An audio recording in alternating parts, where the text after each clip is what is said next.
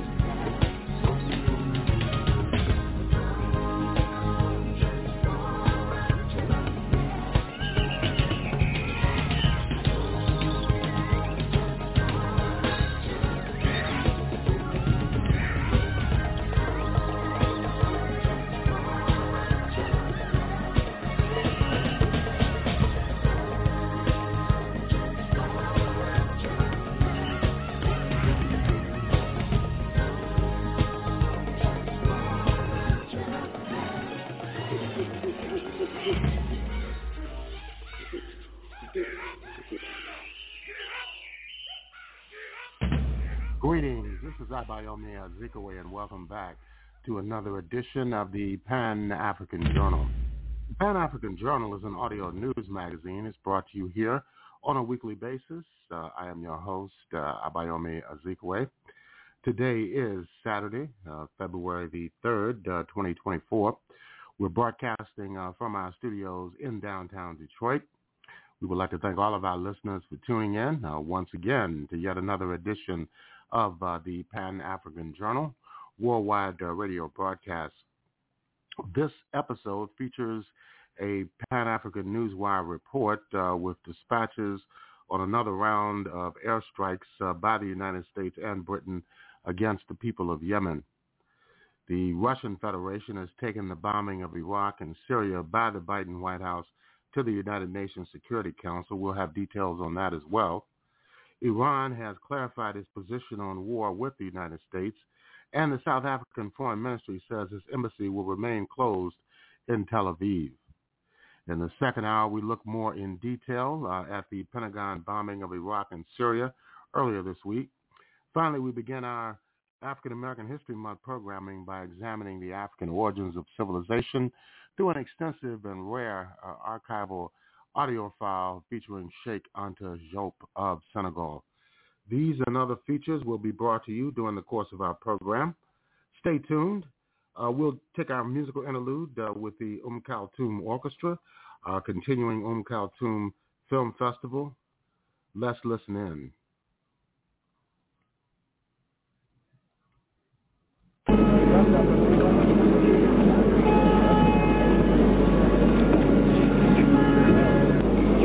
تبدأ سيداتي وسادتي حفلة الليلة. ظهرت على المسرح الآن كوكب الشرق كلثوم لتغني أغنية من أروع أغنياتها العاطفية.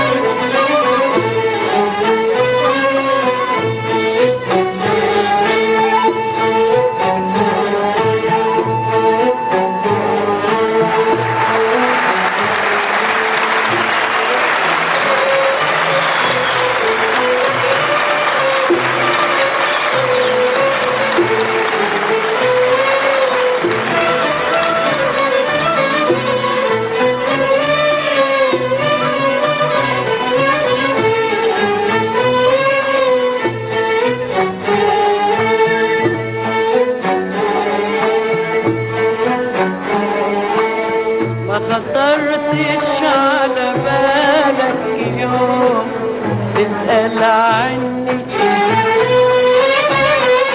ما خطرتش على بالك يوم تسأل عني ما خطرتش على بالك يوم تسأل عني وعنايا مجفينا النوم يا مطهر ما خطرتش على بالك يوم تسأل عني ما خطرتش على بالك يوم تسأل عني ما خطرتش على بالك يوم تسأل عني وعنايا مجفينا النوم يا مطهرني ما خطرتش على بالك يوم تسأل عني ما خطرتش على بالك يوم تسأل عني ما خطرتش على بالك يوم تسأل عني وعنايا مجفينا النوم يا مطهرني ده انا قلبي بيسألني ايه غير احواله ويقول لي لا يعني ما خطرتش على باله ده انا قلبي بيسألني ايه غير احواله ويقول لي لا يعني ما خطرتش على باله من غلاوة حبك فين وفين حنان قلبه علي وفين حلاوة قربك فين الوداد والحنين أمال غلاوة حبك فين وفين حنان قلبه علي وفين حلاوة قربك فين الوداد والحنين نسيني وانت على بالي وخيالك ما يفارق عيني نسيني وانت على بالي وخيالك ما يفارق عيني رياح واعطف على حالي وارحمني من كتر ظنوني نسيني وانت على بالي وخيالك ما يفارق عيني نسيني وانت على بالي وخيالك ما يفارق عيني رياح واعطف على حالي وارحمني من كتر ظنوني لا عليا بيك وغنوك ولا بخطر على بالك يوم لا عليا بيك وغنوك ولا بخطر على بالك يوم اسأل عني يا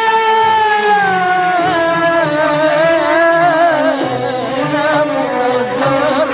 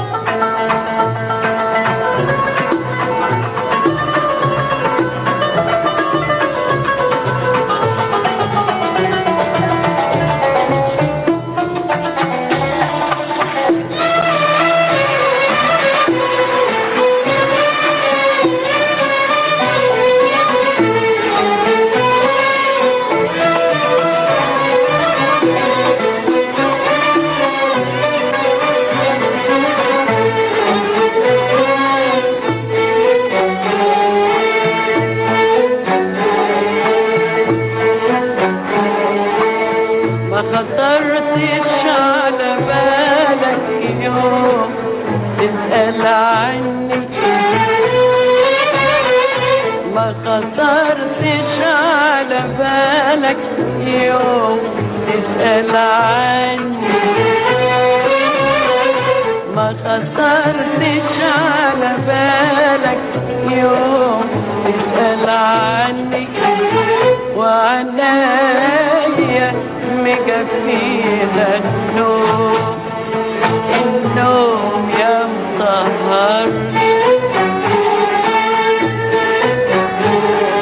ما خطرتش على بالك يوم تسأل عني ما خطرتش على بالك يوم تسأل عني ما خطرتش على بالك يوم تسأل عني وعنايا مكفيها النوم يا مطهرني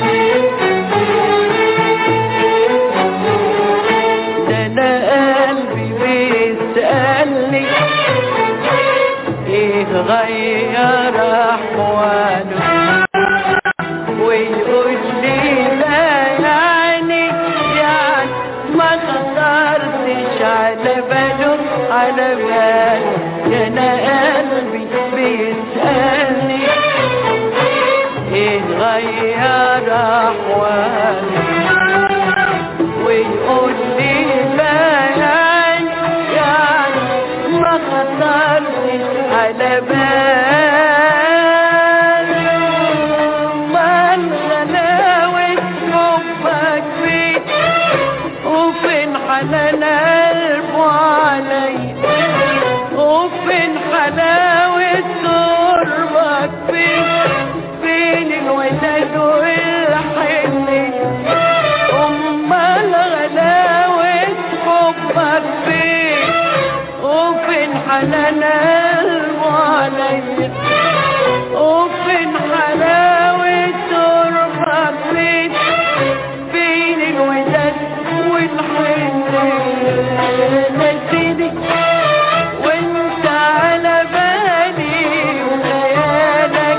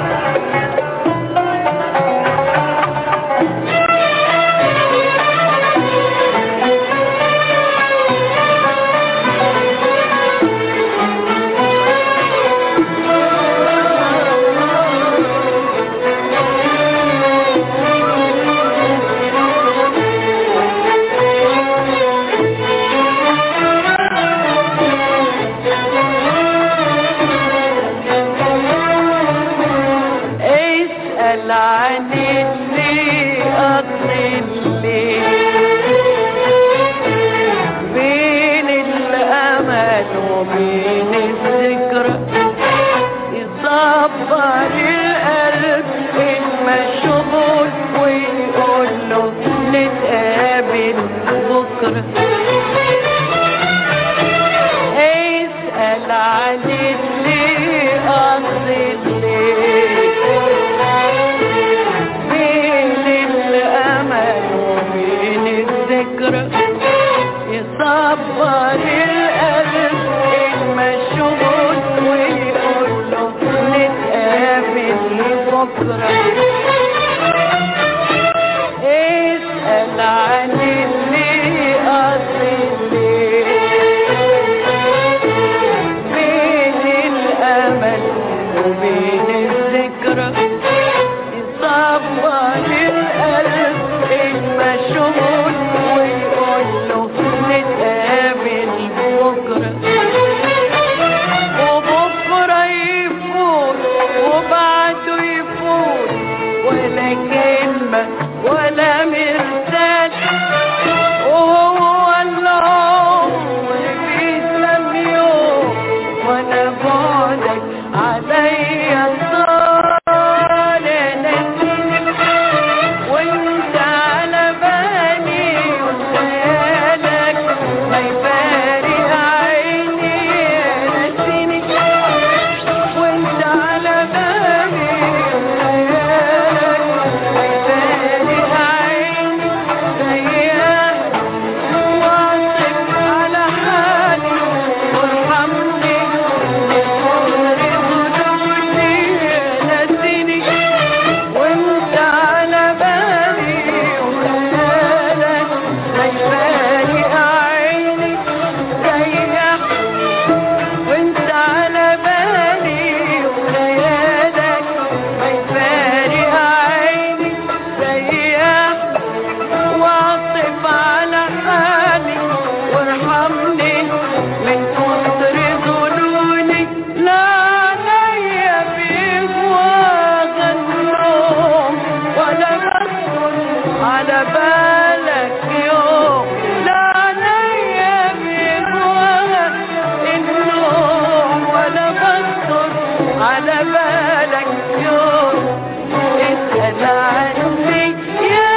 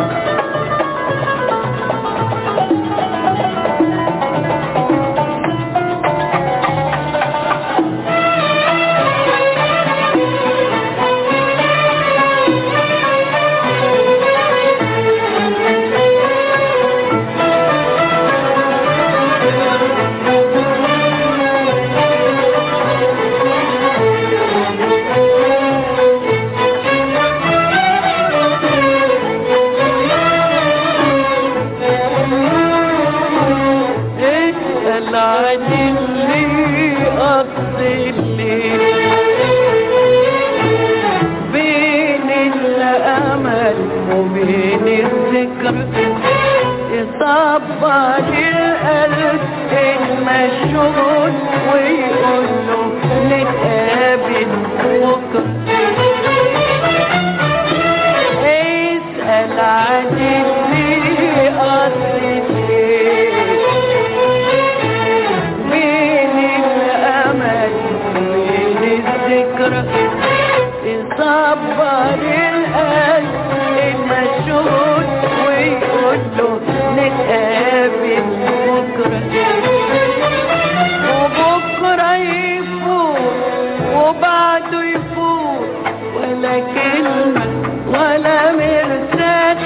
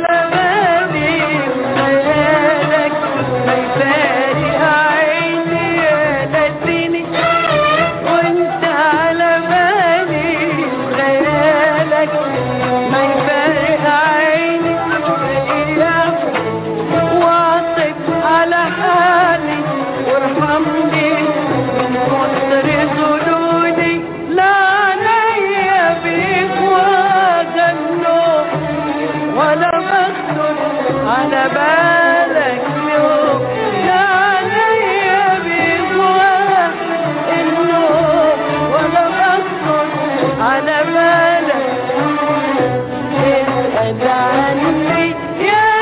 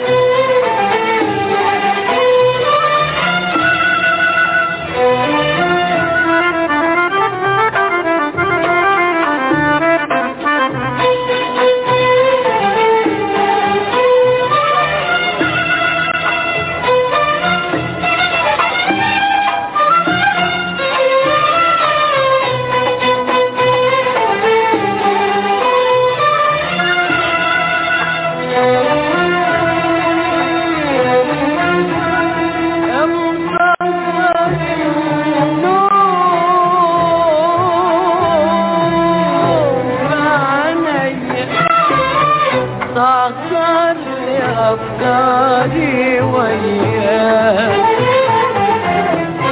يا مصغر النوم علي صغرت أفكاري وياك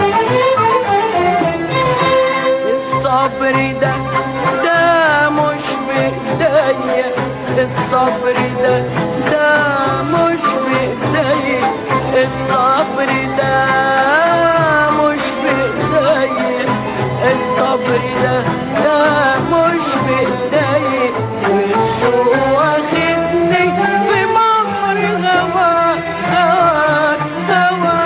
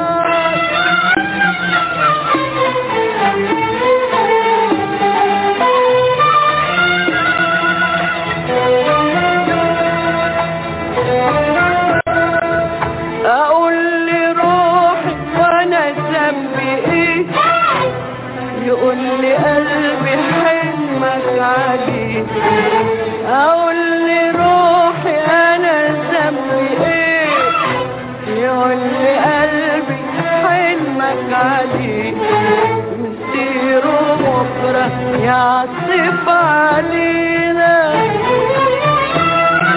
ونبقى نعرف هجرنا ليه ليه ليه هجرنا ليه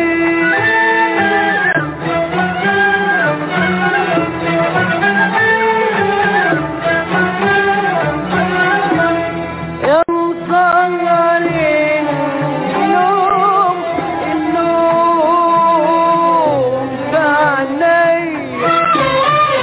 سهرت أفكاري وإياك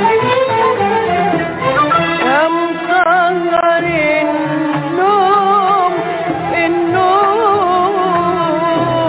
بعينيا سهرت أفكاري وإياك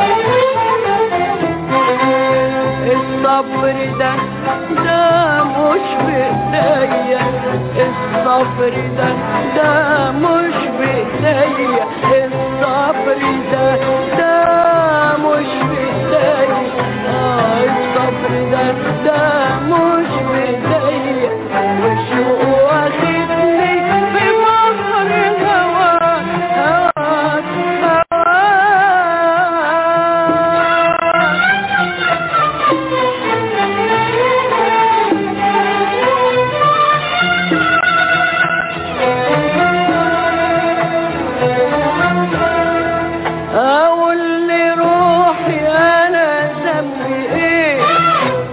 يقول لي قلبي حلمك عادي اقول لي روحي انا ذنبي ايه يقول لي قلبي حلمك عادي يصير بكره يعطف علينا ونبقى نعرف هجرنا ليه ليه ليه هجرنا ليه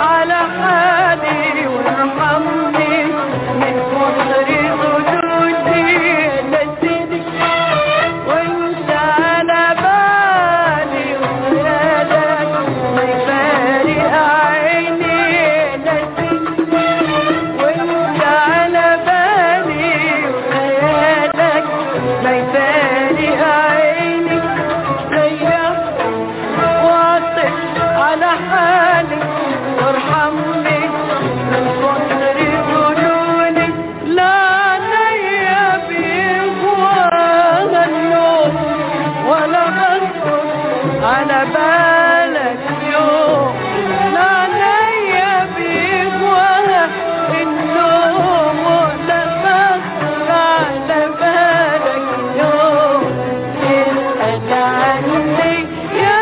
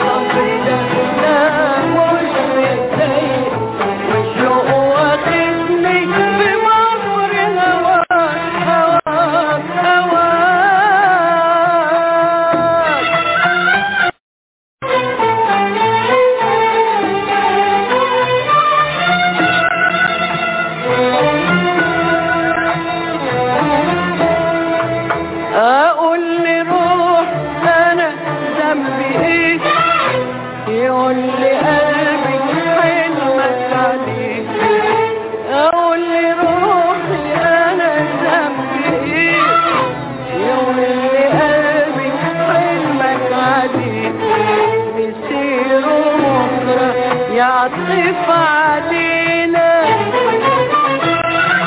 ونبقى نعرف هجرنا ليه ليه ليه هجرنا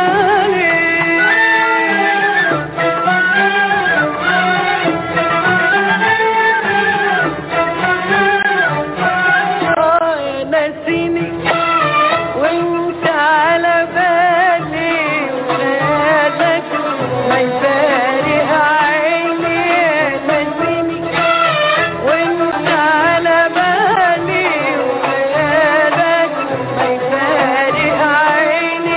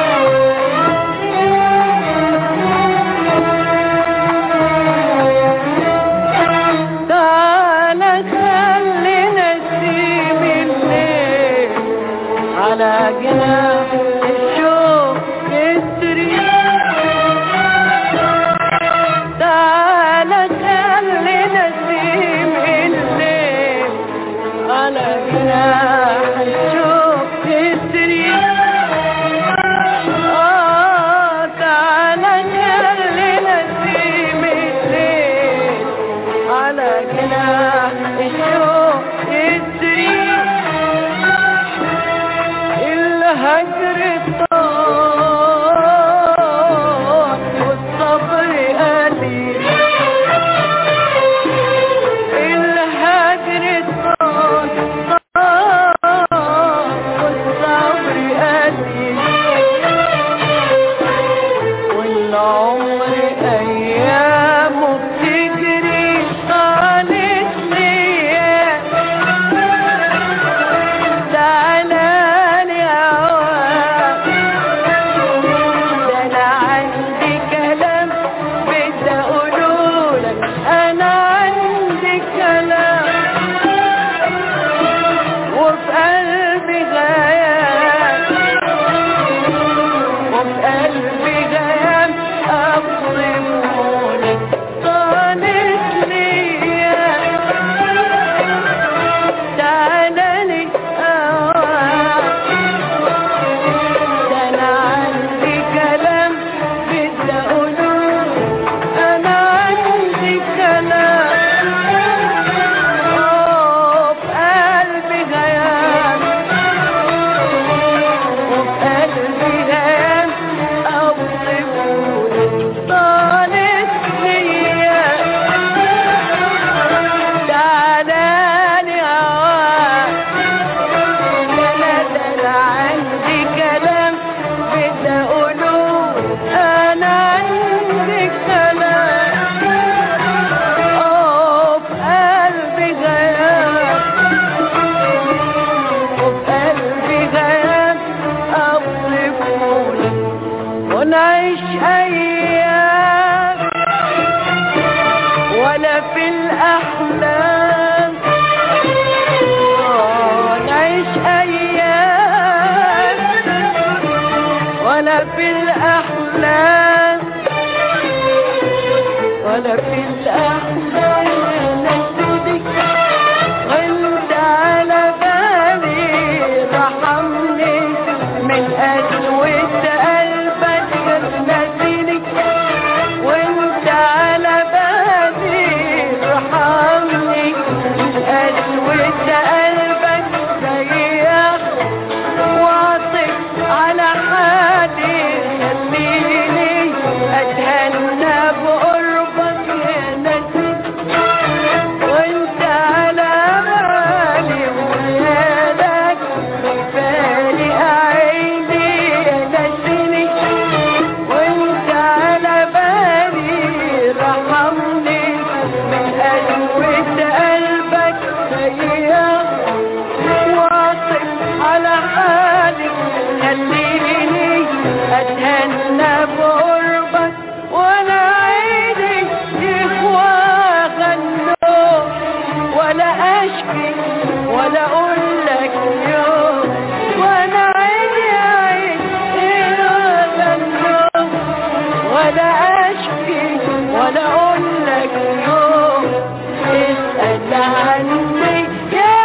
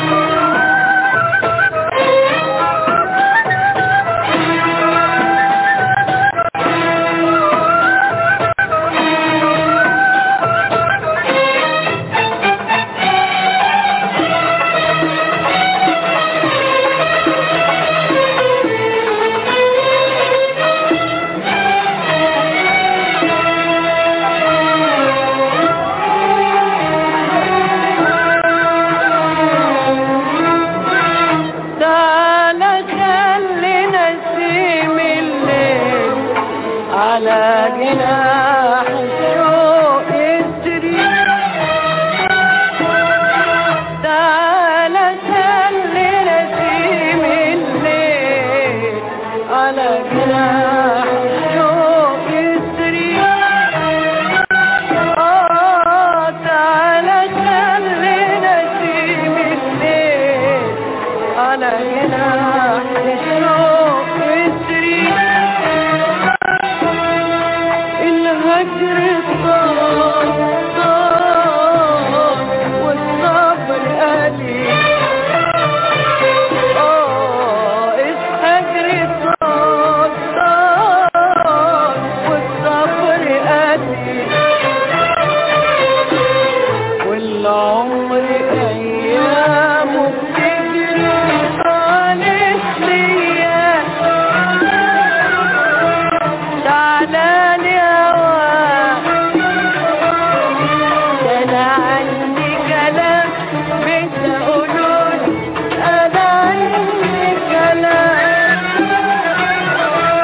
وبقلبي غياب وبقلبي غياب أوصفهولك طالت ليا تعالى لي هواك ده أنا عندي كلام بدي أقولولك أنا عندي كلام وبقلبي غياب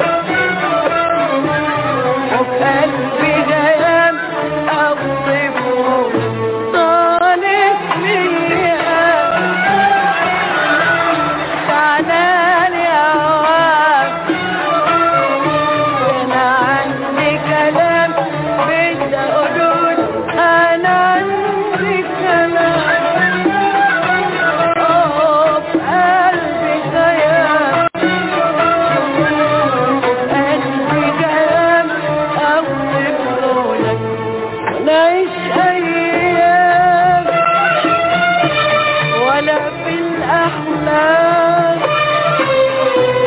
نعيش أيام ولا في الأحلام ولا في الأحلام نسيتك وانت على بالي رحمني من قسوة قلبك يا نسيتك وانت على بالي رحمني من قسوة قلبك يا واثق على حالك خليني أتهنى بقربك يا نسيتك وانت على بالي رحمني من قسوة قلبك يا نسيتك وانت على بالي رحمني من قسوة قلبك يا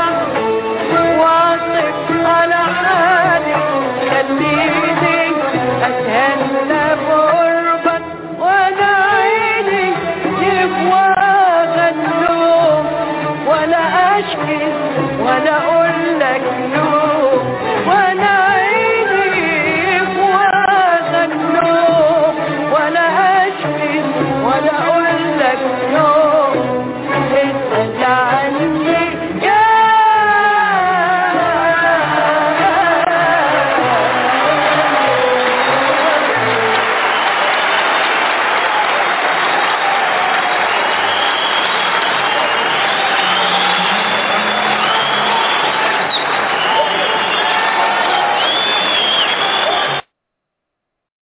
Welcome back.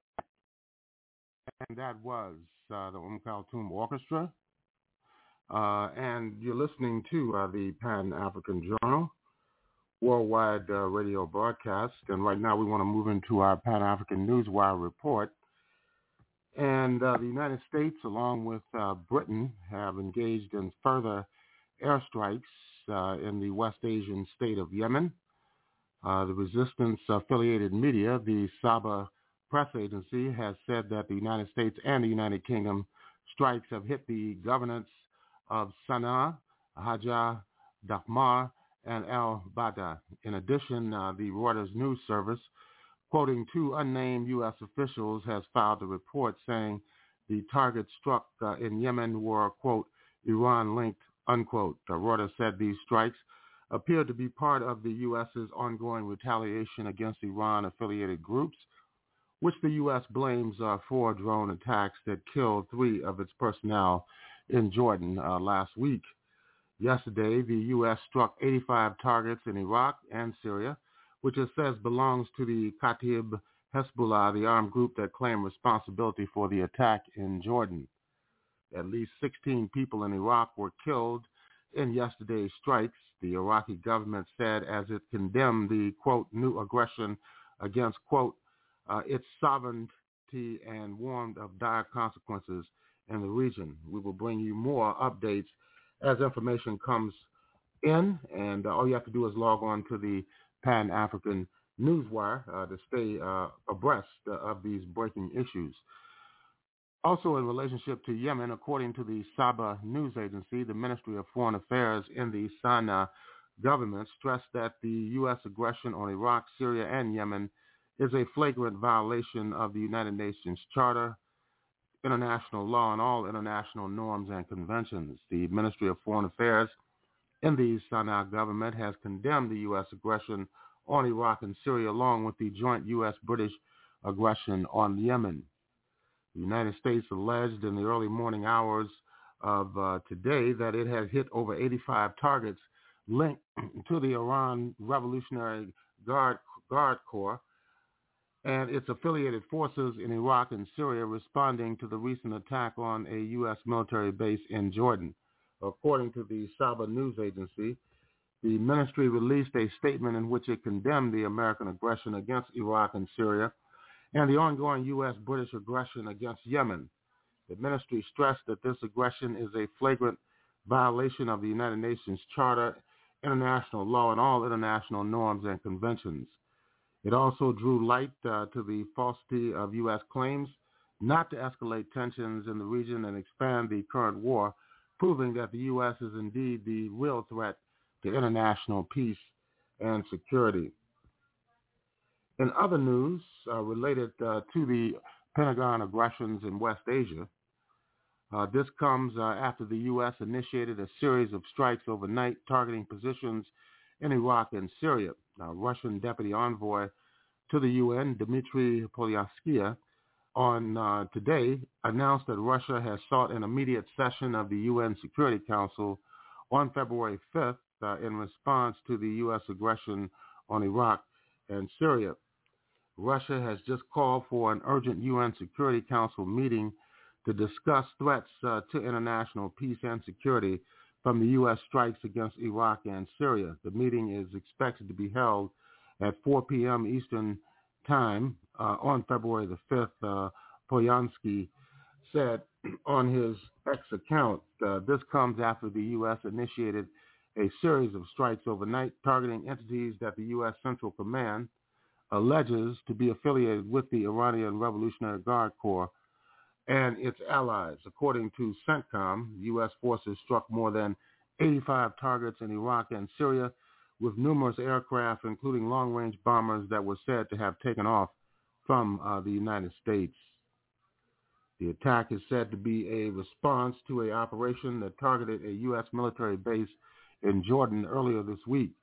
The strikes resulted in the deaths of 16 individuals and injuries to 25 others in Iraq alone, prompting the Iraqi Parliament Security and Defense Committee to call on the government to expedite the reaching of an agreement on the withdrawal of U.S. troops from that country.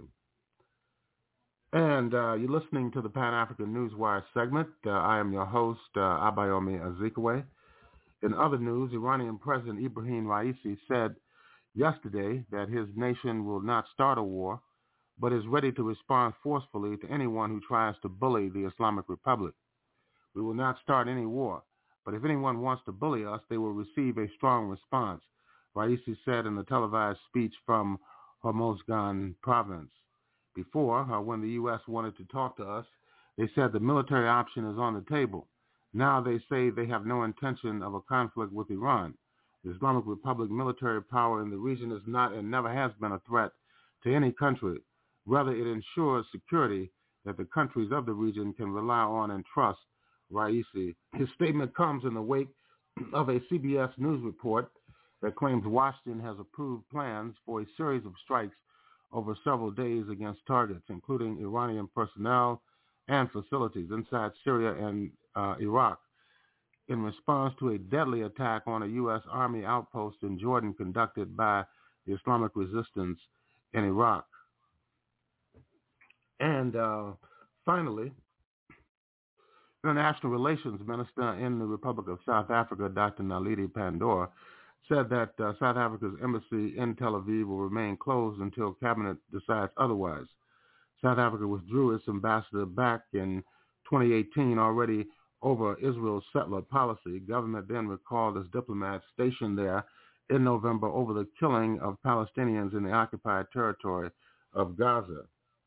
Pandor said on Wednesday that cabinet was yet to deliberate on a National Assembly resolution for the embassy's permanent closure and that Israel also not be allowed admission in South Africa. Israel's ambassador to South Africa was recalled last year after being demarched by Pandor.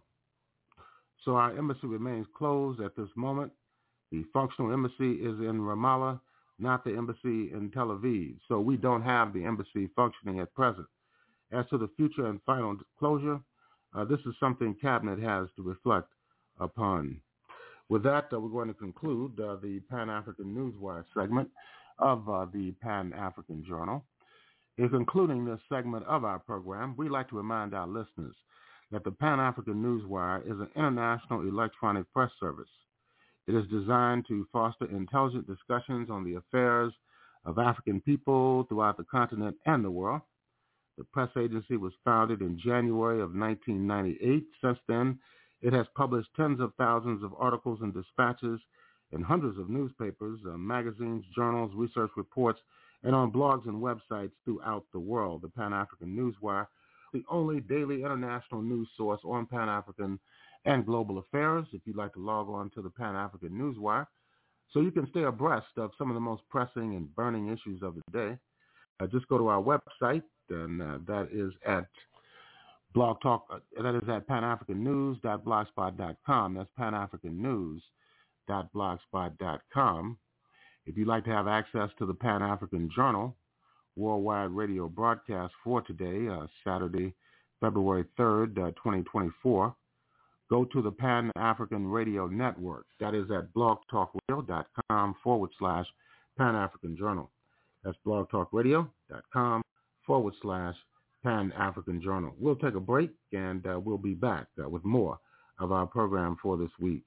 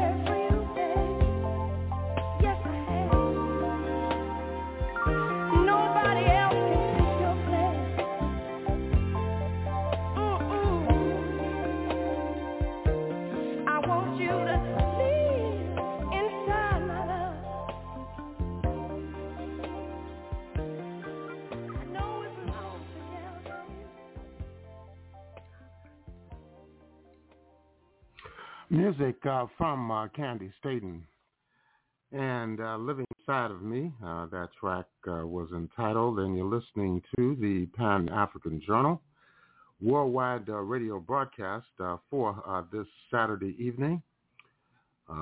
This Saturday evening is February the 3rd, 2024, and we're broadcasting from our studios in downtown Detroit. And as we mentioned earlier during our Pan-African Newswire segment and our introduction, the United States has, of course, widened the war which erupted on October 7th in the Gaza Strip in Palestine. They have engaged in military strikes in Iraq, Syria, as well as Yemen. Let's listen to a report on these most recent developments taking place in West Asia. How far will the U.S. go in attacking Iran-linked targets in the Middle East? Washington has carried out strikes against pro-Iran armed groups in Syria and Iraq. They're a retaliation for drone attacks last week in Jordan. So could this spill over into a wider conflict? This is Inside Story.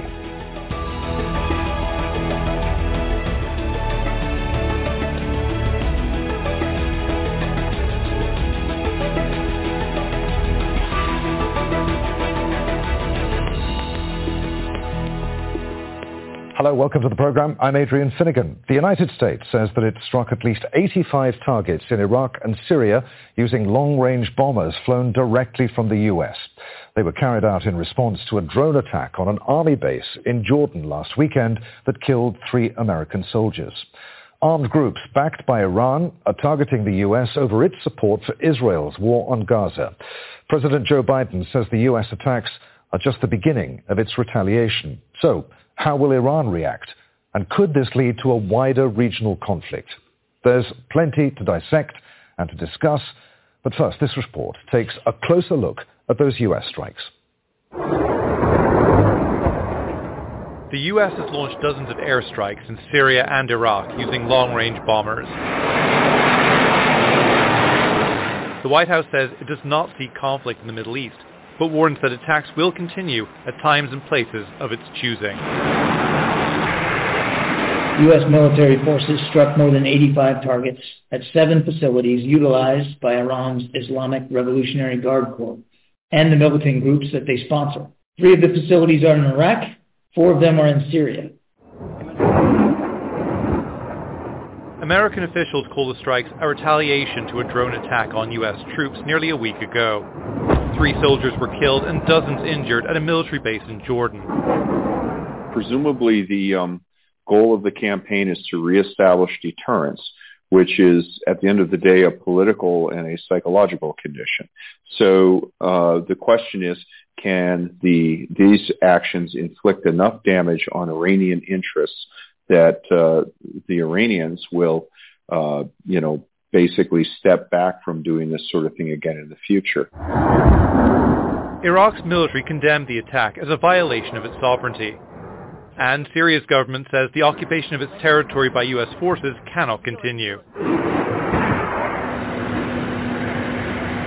But President Joe Biden vows that these strikes are just the beginning, leaving many to wonder how far the U.S. is prepared to go.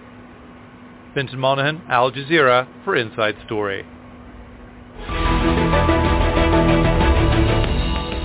Let's bring in our guests for today's discussion. From Tehran, we're joined by Mohammed Marandi, a political analyst and professor at the University of Tehran. From London, Reynard Mansour, senior research fellow and director of the Iraq Initiative at Chatham House, a British think tank. And from Washington, D.C., Lawrence Korb, senior fellow at the Center for American Progress and former U.S. Assistant Secretary of Defense. Gentlemen, welcome to you all. Mohammed Marandi, Professor, how dangerous a moment is this for the region? Will these strikes be the last? The United States is only digging itself into a deeper hole. The United States is illegally occupying 1/3 of Syria. The United States keeps its military bases in Iraq, despite the fact that the Iraqi parliament has told them to leave.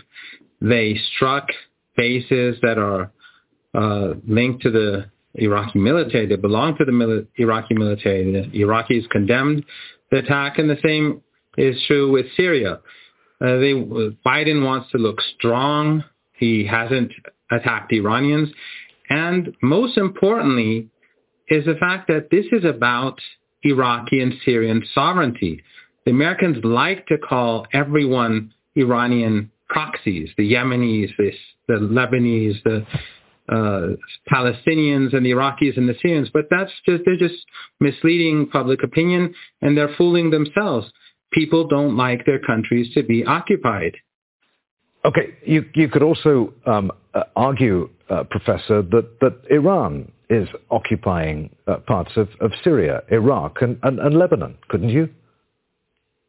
No, Iran doesn't have any forces in Iraq, and Iran's role in Syria is with the consent of the internationally recognized government in Damascus. And in any case, but it does have proxy militias, though, doesn't it? No, whatever Iran does in Syria, it is with the consent and support of the government. Iran helped defeat ISIS and Al-Qaeda. Remember, on February the 12th, 2012, Jake Sullivan, the now U.S. National Security Advisor, sent an email to Hillary Clinton who was the Secretary of State, saying that in Syria, Al-Qaeda is on our side. ISIS came from Al-Qaeda. The U.S. Defense Intelligence Agency document of 2012 said that the U.S. allies in the region wanted to establish a Salafist entity between Iraq and Syria. And then the General Michael Flynn, who was the head of that agency at the time, said in an interview on Al Jazeera that the U.S. took a willful decision to support the establishment of that Salafist entity. That was ISIS. So the Iranians, when the U.S. and its allies were establishing ISIS and Al-Qaeda and their affiliates, the Iranians were helping the Syrians and the Iraqis to prevent ISIS from taking over Damascus and Baghdad. Renard Mansour in London, what do you make of what you just heard? Well, I think, it's important to kind of nuance some of this history.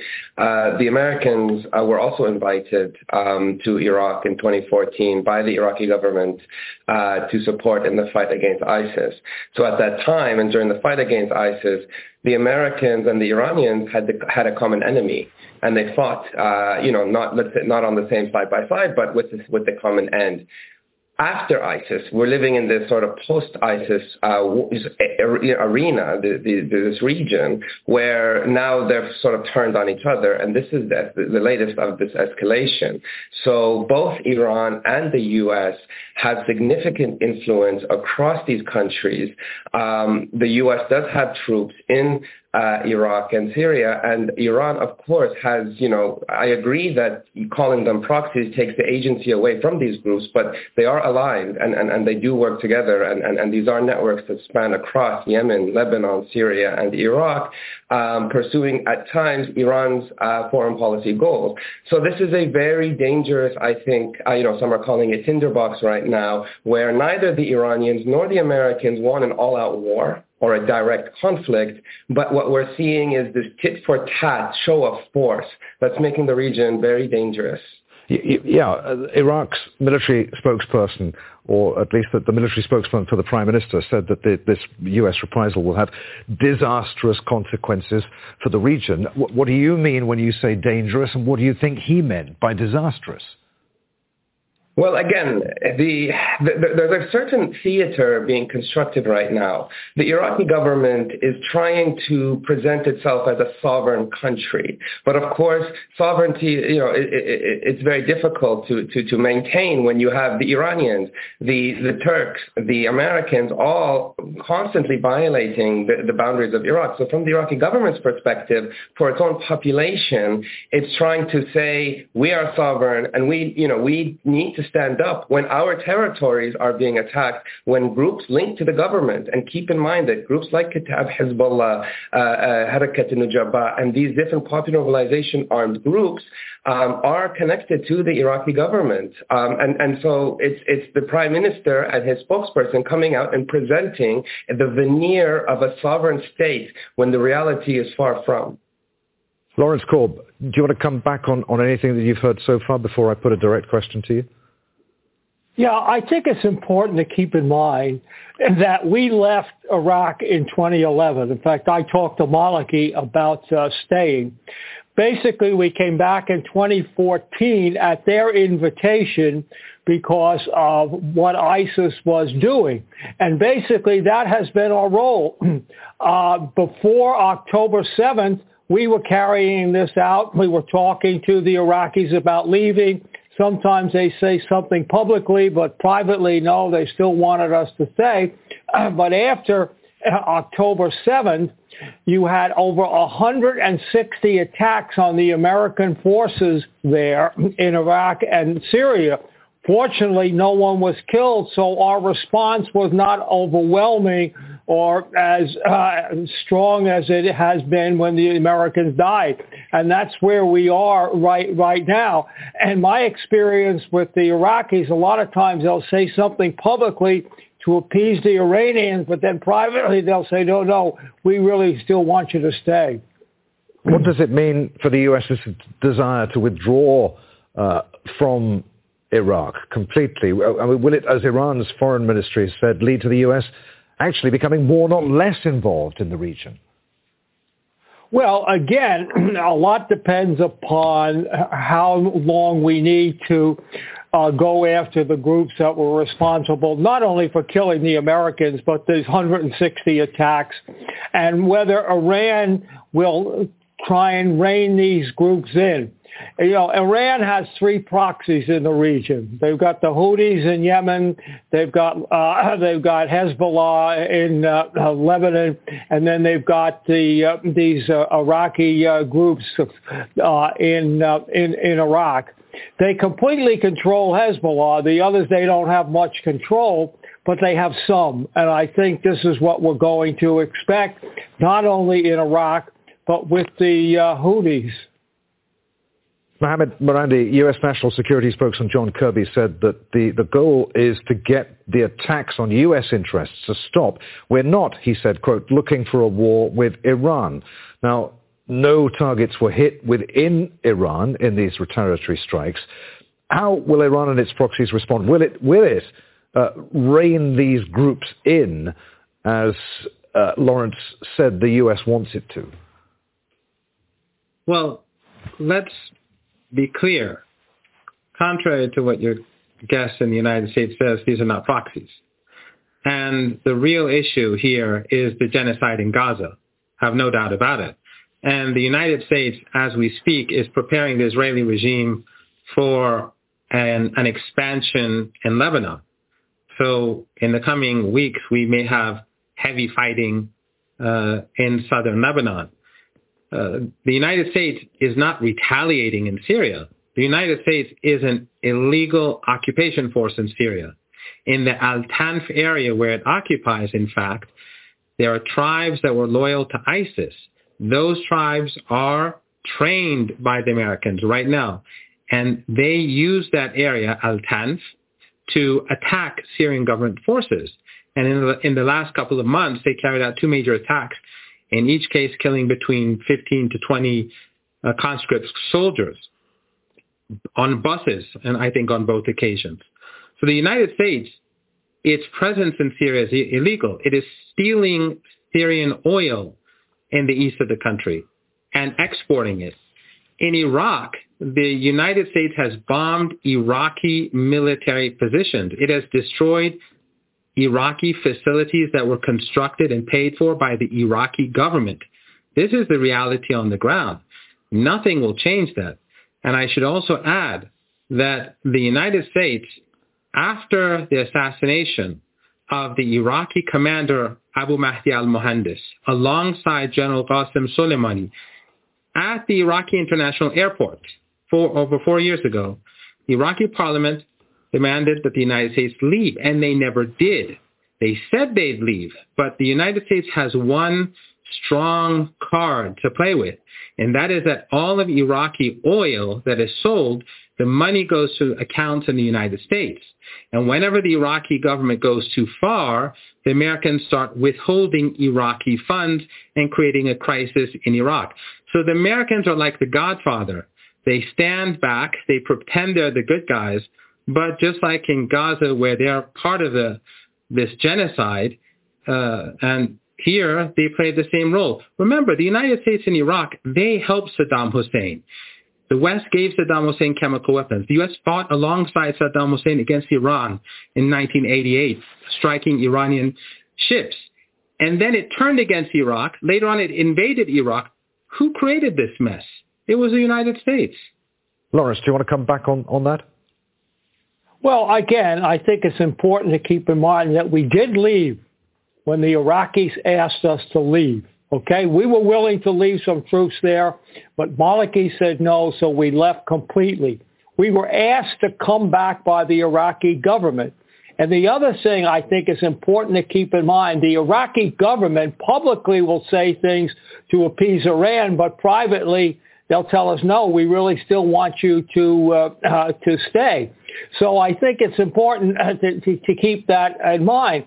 And basically, we ended up in Syria to fight ISIS, which was going after the Iraqi Kurds. That's why we were up there. So that has been our role. And prior to the October 7th attacks, there was no conflict going on. There was no shelling or anything like that. It was October 7th when Iran, I think, gave the green light to a lot of what they call the Quds Force people in Iraq to attack Americans in Iraq and Syria. So I think that is the key thing. But Lawrence, I mean, how do you answer Professor Marandi's accusations that the U.S. has ultimately caused all of this? For instance, he was saying that the U.S. is in Syria illegally and is stealing its oil. No, wait a second. We're not there illegally. We went there when the Iraqi government asked us to protect the Iraqi Kurds and ISIS went up into Syria. That's where we're there. We're not there. In fact, we've been criticized for not getting involved in the Syrian civil war, which was part of the Arab Spring. Reynard, I know you're waiting patiently, but I'll just throw it briefly back to Mohammed Marandi just to answer that, and then we'll move on. Look, I gave the evidence. People can go back to the email, Jake Sullivan. They can go to the Defense Intelligence Agency document of 2012. They can go to Michael Flynn's interview on Al Jazeera. They can also go and look at the history of the U.S. stealing oil. They can also go back into 2014 and 2015 when Iraqi oil was being sold by ISIS to neighboring countries and to Erbil as well.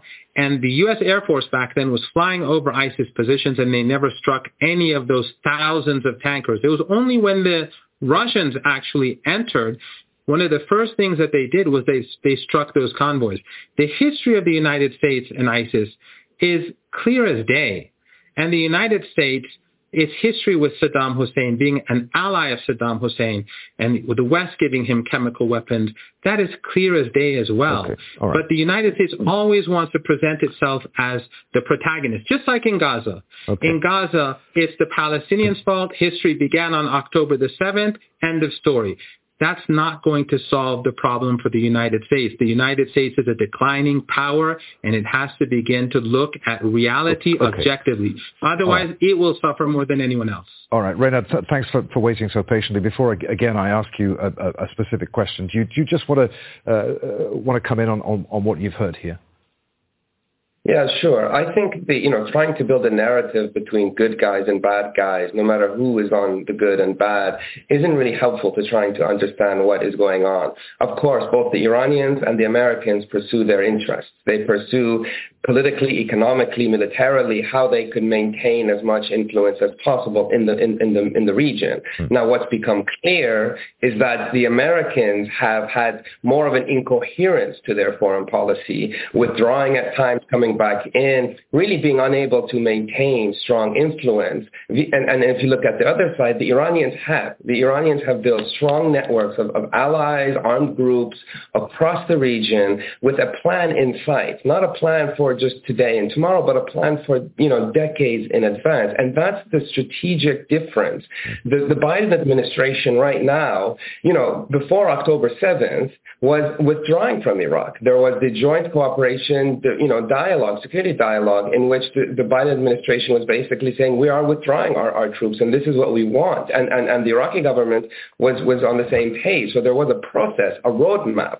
Now, of course, October 7th has complicated that because of Israel's bombardment of Gaza and also attacks against Americans in Iraq and Syria, as we've seen, including the deaths. It's hard for the Biden administration now to be seen as withdrawing, especially in light of what happened in Afghanistan. The Biden administration doesn't want to leave looking like it's running away or that it appears weak. So that's where we're stuck right now. It's very clear that both the Americans and the Iraq government want a withdrawal, but how you construct that theater is the challenge.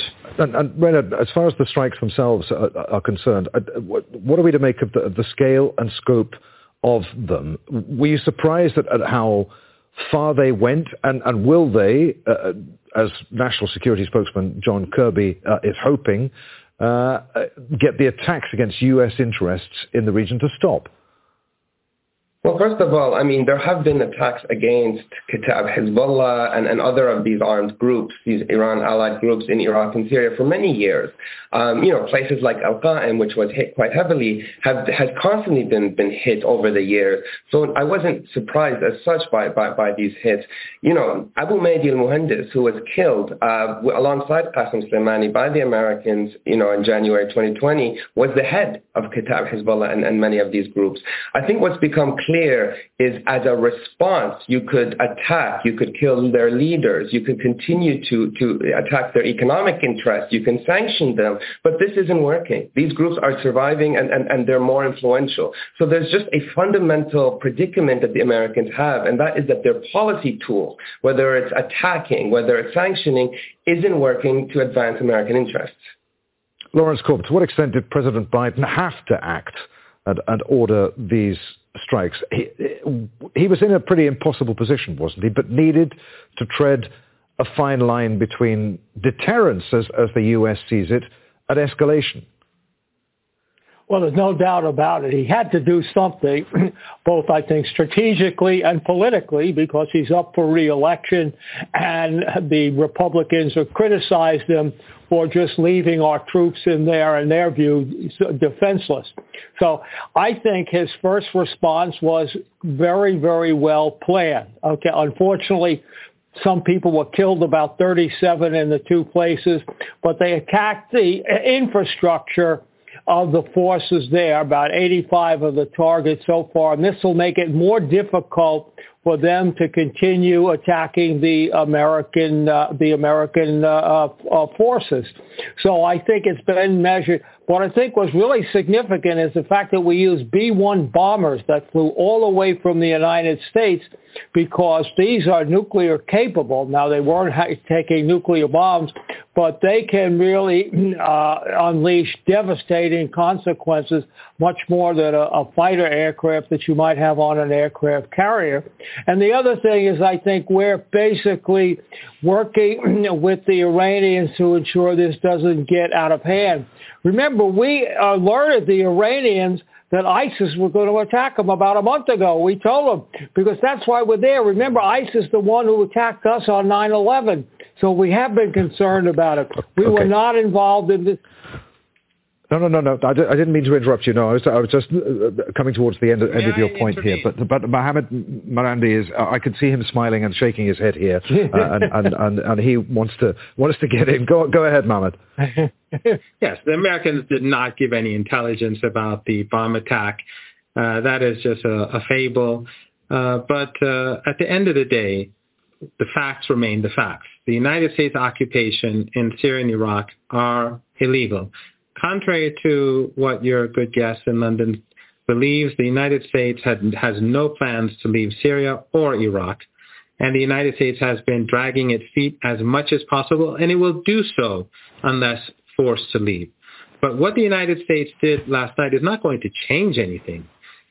Most of the people that they killed were innocent people. They bombed a bakery. They bombed a gas station. They bombed a recreational park. And they killed a few Syrians and a few Iraqis. They didn't touch Iranians. And they bombed the same place that they've been bombing for many years. They bombed, as your guest in London pointed out, they bombed these areas in the past. And it is interesting that as soon as the Americans carried out these airstrikes, ISIS attacked these bases in 4 different areas. Why is that the case?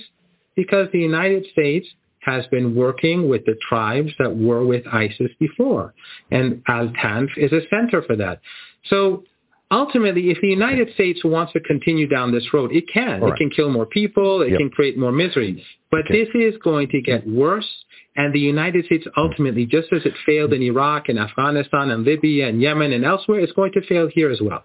Okay, we're rapidly running out of time. Renata, I will come back to you. You can have the final word. But first, I've got to let Lawrence respond to what he's just heard.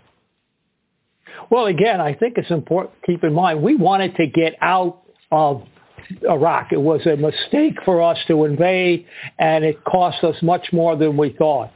We were asked to go back. I can't emphasize that too much because President Obama was trying to get out of that area. He campaigned on it. We were asked to go back. That's why we went back. And we have back-channel communications with Iran all of the time. And as I say, again, I have very good information that we warned Iran about the ISIS attack because that's who we're fighting. And previous to October 7th, all of these years since 2014, 10 years, our forces weren't attacked. It was only after October 7th that they were attacked, hoping that would get us to put pressure on Israel. And by the way, we are putting pressure on Israel. Okay. All right. Reynad, we're almost out of time. Please briefly come in on what you've just heard. I wanted to ask you about what we're to make of U.S. policy in the region concerning these groups. Is there a coherent U.S. policy? I think one of the challenges for the U.S. is an incoherence in the policy. It's a sort of 1 foot in, 1 foot out approach, which isn't working. As I say, the Americans have killed very senior armed leaders in Iraq, Syria over the years. They've sanctioned many of these groups.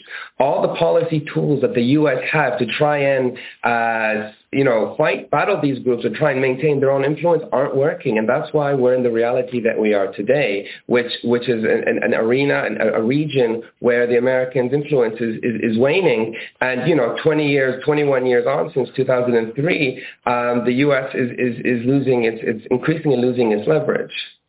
There, I'm afraid, gentlemen, we must leave it. Many thanks indeed to you all for being with us. Mohammed Marandi, Reynad Mansour, and Lawrence Korb. And as always, thank you too for watching. You can see the program again at any time by going to the website at aljazeera.com. For further discussion, join us on our Facebook page. You'll find that at facebook.com/AJ Inside Story. And of course, you can join the conversation on X, our handle there at AJ Inside Story. From me, Adrian Finnegan, and the team here in Doha. We'll see you again. Bye for now.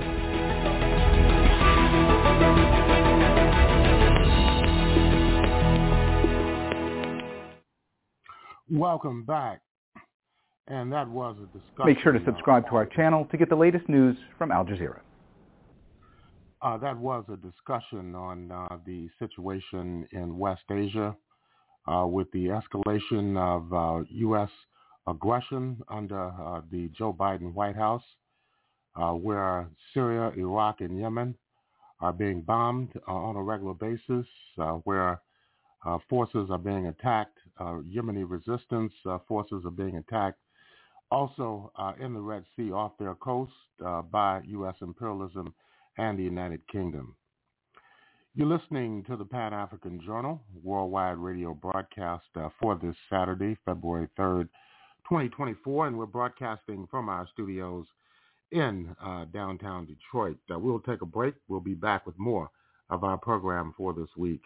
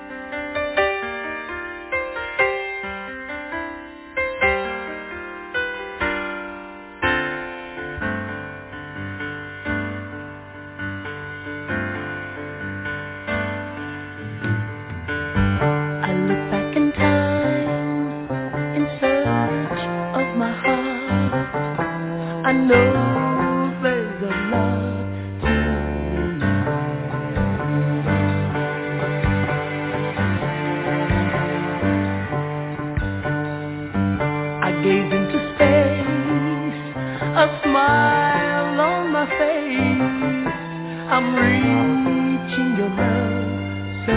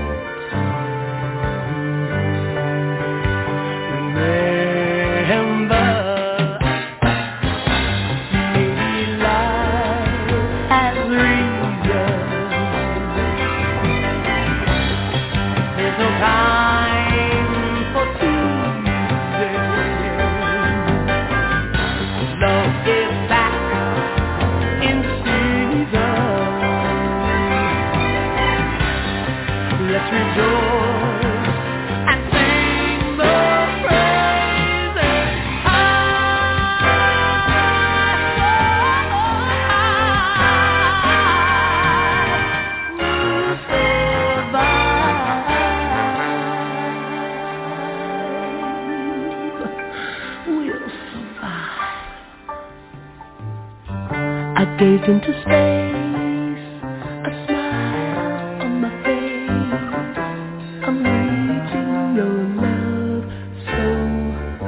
so very tender. Won't you remember?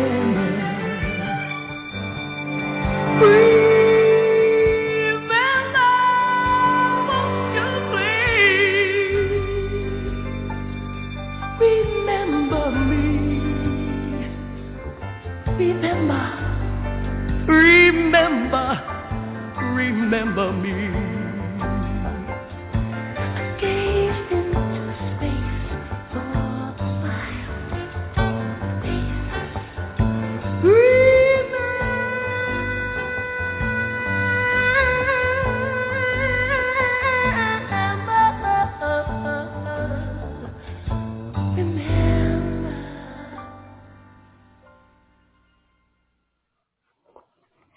The music of Phyllis Hyman, and you're listening to the Pan-African Journal, worldwide radio broadcast for Saturday, February 3rd, 2024.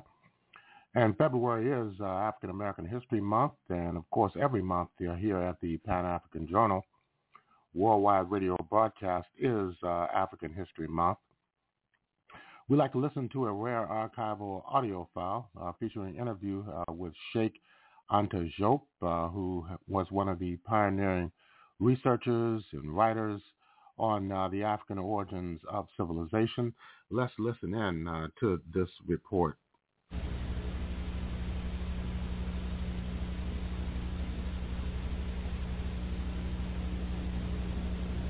Good evening. We are very glad to have you with us for this very special program.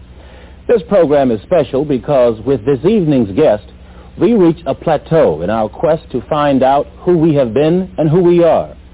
Our guest is one of the leading anthropologists and Egyptologists in the world, Dr. Sheikh Anta Diop. Dr. Diop was born in Senegal, and at age 23 he went to Paris, France to continue advanced studies in physics. In 1966, the first World Black Festival of Arts and Culture, held in Dakar, Senegal, honored Dr. Diop and Dr. W.E.B. Du Bois as the scholars who exerted the greatest influence on black thought in the 20th century. Dr. Diop, who is also a linguist, is director of the Radiocarbon Laboratory at the Fundamental Institute of Black Africa at the University of Dakar in Senegal. In this first segment, Dr. Diop discusses the evolution of mankind. Aujourd'hui, la science sait de façon sûre que l'humanité a pris naissance en Afrique, sous la latitude du Kenya, dans cette région qui est à cheval sur le Kenya, l'Éthiopie et la Tanzanie. We are able to say scientifically today, to say with certainty that mankind was born in Africa on the latitude more or less of Kenya, and that area which comprises Kenya, Ethiopia and Tanzania. Et qui va même jusqu'en Afrique du Sud, suivant un axe nord-sud. And going on a north-south axis all the way south to South Africa. Or, une humanité qui est née sous une telle latitude au niveau de l'équateur n'aurait pas pu survivre si elle n'était pas pigmentée noire dès son apparition.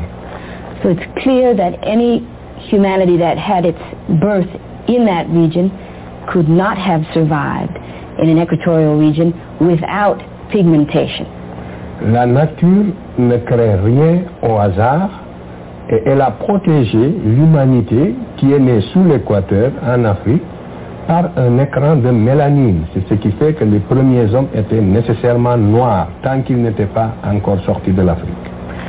Nature doesn't do anything by chance, and it's for that reason that humanity, mankind that was born in a sub-equatorial region was given melanin to protect its skin, and it's for that reason that it is clear, it is certain that first man had to be a black man.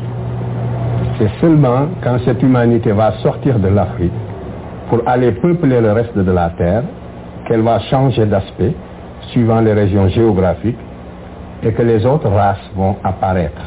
It is only after that race left Africa to people other parts of the world that had different climatic phenomena that man changed and became and took on different aspects, had a different look. Ces premiers hommes comprenaient en réalité 6 spécimens. L'humanité, la nature a créé 6 spécimens d'hommes avant d'arriver à l'homme que nous sommes aujourd'hui. Nature created 6 specimens of man before we got to man as we know him today. Les 3 premiers spécimens, je n'ai pas besoin de les nommer, n'ont pas atteint, dans l'état actuel de la recherche scientifique, un potentiel d'expansion leur permettant de sortir de l'Afrique. Donc, ils n'ont jamais été hors d'Afrique, dans l'état actuel des recherches. According to the scientific information that we have now, it appears that the first 3 of these species, which is not necessary to name, never acquired the potential or never arrived at the potential for exporting or leaving their own area.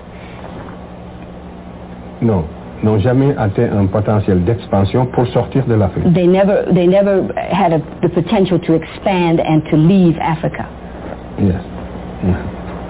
Les 3 autres sont sortis de l'Afrique. 3 others did leave Africa. Le 4e et le 5e ont disparu. The 4th and the 5th of these species disappeared. Il ne reste que le 6e qui est l'homme que nous sommes. And what remains is man as we know him, that 6th species. Le 5e, le 5e, c'est celui-là que j'ai projeté ici. Vous le voyez. Cet homme ressemble beaucoup à l'homme actuel, mais il n'est pas encore arrivé au stade de l'homme actuel. C'est le 5e? C'est le 5e. This is the 5th of these species, which as you will see resembles very much man as we know him today. Mais il n'était pas encore très différencié. He was not yet but man as we know him today was not differentiated a great deal from this man. Si vous le regardez, vous verrez que la différence qui le sépare de l'homme que nous sommes, c'est qu'il n'a pas de front. Vous voyez, les yeux sont presque à la place du front. You will see that the major difference here is that the 5th species did not have a forehead. You'll see that the eyes are situated very close to the top of the head. C'est très important ce détail, il faut le remarquer, il n'a pas de front. Donc il n'a pas, son cerveau antérieur est très différent du cerveau antérieur de l'homme actuel. Si vous le regardez, c'est comme s'il avait les yeux ici. It's very important, this is a very important detail. It means that the brain inside was very different from the brain inside of man as we know him today. Et quand on étudie son cerveau, quand on étudie l'anatomie de son cerveau, on voit qu'il n'a pas cette partie-là, ce cerveau antérieur. And studying his brain, ce qu'on appelle le lobe antérieur du cerveau, il ne l'a pas. He does not have the anterior lobe of the brain. In anatomical studies, it has been determined that he did not have this anterior lobe. C'est la grande différence entre lui et l'Homo sapiens sapiens que nous sommes. That is the major difference, the fundamental difference between Homo sapiens sapien, which is what we are. Et ce spécimen n'a jamais pu sublimer la nature pour créer l'œuvre d'art. This species was never able to overcome nature to an extent that he was able to create works of art. Ensuite, je passe au suivant. This next slide. Là, nous arrivons à l'homme comme vous et moi. C'est l'homme du milieu. And now we have the man in the middle is the man that we are. C'est le crâne du milieu. C'était un noir. C'est l'homme que nous appelons dans la littérature, si vous voulez, préhistorique, l'homme de Grimaldi. This was a black man. The skull is that of a black man, which we call in prehistoric history the Grimaldi man. On sait que c'était un homme de morphologie noire. Quand on voit sa morphologie, on voit que c'était un noir. Vous voyez bien, la forme du visage est très typique. Et nous l'avons comparé avec un crâne d'Africain d'aujourd'hui. Le crâne de gauche, c'est un crâne de Malien.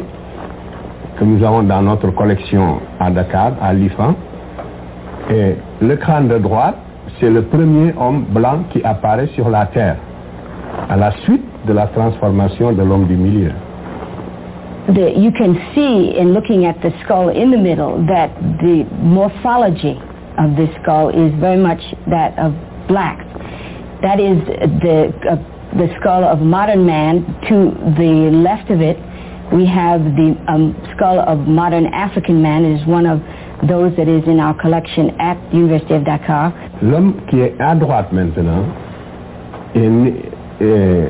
on ne le verra que l'homme qui est au milieu est entré en Europe il y a 40 000 ans. 40,000 years ago, the man in the middle left Africa and went to Europe. Il va vivre en Europe de moins 40 000 ans à moins 20 000 ans, et c'est pendant cette période d'adaptation à un climat extrêmement froid qui est très différent du climat actuel. Parce que c'est pendant la dernière glaciation que la Terre a connu et qui a duré 100 000 ans. Il va donner naissance, donc par mutation et adaptation, au troisième crâne de droite qui est l'homme de Cro-Magnon. The skull at the extreme right of the screen is that of Cro-Magnon man. It was between 40 and 20,000 years ago that the man in the middle left Africa to go into Europe at a time during what is called the final or the last glaciation. The climate in Europe was extremely cold. It was much colder than it is now. And during this period of some 20,000 years, he underwent the adaptation to become what we know as white man. Donc, c'est bel et bien, si on s'en tient sans préjugés, aux données rigoureusement scientifiques, nous sommes bien obligés d'affirmer en toute sérénité que c'est l'adaptation du grimalien à ce climat froid qui a donné naissance finalement au type qu'on appelle conventionnellement maintenant le type leucoderme ou l'homme blanc. Le blanc est sorti du noir à la suite d'un processus d'adaptation à un climat froid. Et cela, tous les spécialistes aujourd'hui le savent dans leur fort intérieur, même s'ils ne le disent pas avec autant de netteté. It is very clear to all of the scientists involved in this field, even if they are only able to say it within themselves and unable to say it publicly, that the man that we know conventionally to be a white man evolved from a black man over a period of some 20,000 years of adaptation to a different climate. And if we are to say with any serenity, resting totally on scientific data, that is the conclusion that we must come to. Donc, nous voyons bien que l'humanité, en sortant de l'Afrique et en s'adaptant aux différents climats de la Terre, a donné naissance aux différentes races. Voilà comment les races sont nées. Donc la race est une notion géographique. Si le premier homme que vous voyez au milieu n'était jamais sorti de l'Afrique, il n'y aurait pas eu de différenciation raciale. L'humanité serait homogène et noire. If the man that we see in the middle there had never left Africa to people other parts of the world, and if those people in other parts of the world in different climates had not through the process of adaptation become what they are in various regions of the world, all man would be homogeneous and all men would be black. Le reste de la Terre n'aurait pas été peuplé, serait désert. Et il y aurait eu une seule humanité noire cantonnée en Afrique. Et le reste de la Terre ne serait pas habité. If that man had not left Africa, the rest of the world would have remained a desert, would never have been peopled. Donc, voilà. Vous voyez donc que j'ai répondu à la question que vous m'avez posée en demandant où se situe le noir dans l'évolution de l'espèce humaine. Je vous réponds qu'en toute rigueur scientifique, le premier homme de la Terre était un noir qui va se différencier pour donner naissance aux autres races. Voilà la conclusion à cette première question. And so to answer precisely your first question, which is or was to what extent or in what way do blacks figure in the origin of man? The answer is the first man was black, and it was he who gave birth to other races of the world. You have knocked out my first 5 questions. Vous avez annulé la nécessité de poser les 5 premières questions. Si, il faut les poser parce que j'avais noté mentalement des choses auxquelles je voudrais répondre. Même poser-les rapidement. You must still ask them, even if you do it quickly, because he has reserved other information in response to them. Why was it not possible for mankind to have been born in many parts of the earth? Pourquoi n'était-il pas possible que man soit né dans quelques centres dans le monde? Justement, quand les études de paléontologie humaine n'étaient pas encore assez avancées, il y avait 2 théories qui s'affrontaient.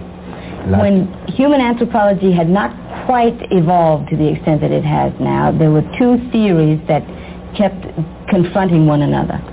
La théorie selon laquelle l'homme est né en un seul endroit et s'est différencié pour donner naissance aux autres races, celles que je viens d'exposer, avec ses défenseurs. There was the theory that he has just explained, that man was born in one place and became different as he peopled other parts of the world. That theory had its defenders. Il y avait une autre, cette première théorie, c'est celle qu'on appelle toujours la théorie du monogénétisme, c'est-à-dire d'une seule origine de l'espèce humaine. This is called a monogenetic theory.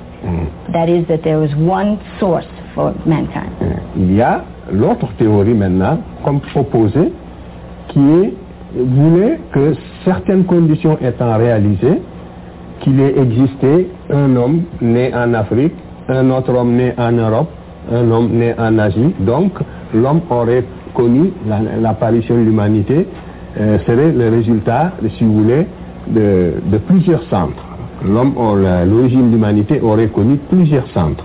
Et on appelait cette théorie la théorie du polycentrisme, du polygénétisme. The second theory is a polygenetic theory, which believes or contends that man was born in Africa and also in Europe and also in Asia. In other words, that there were several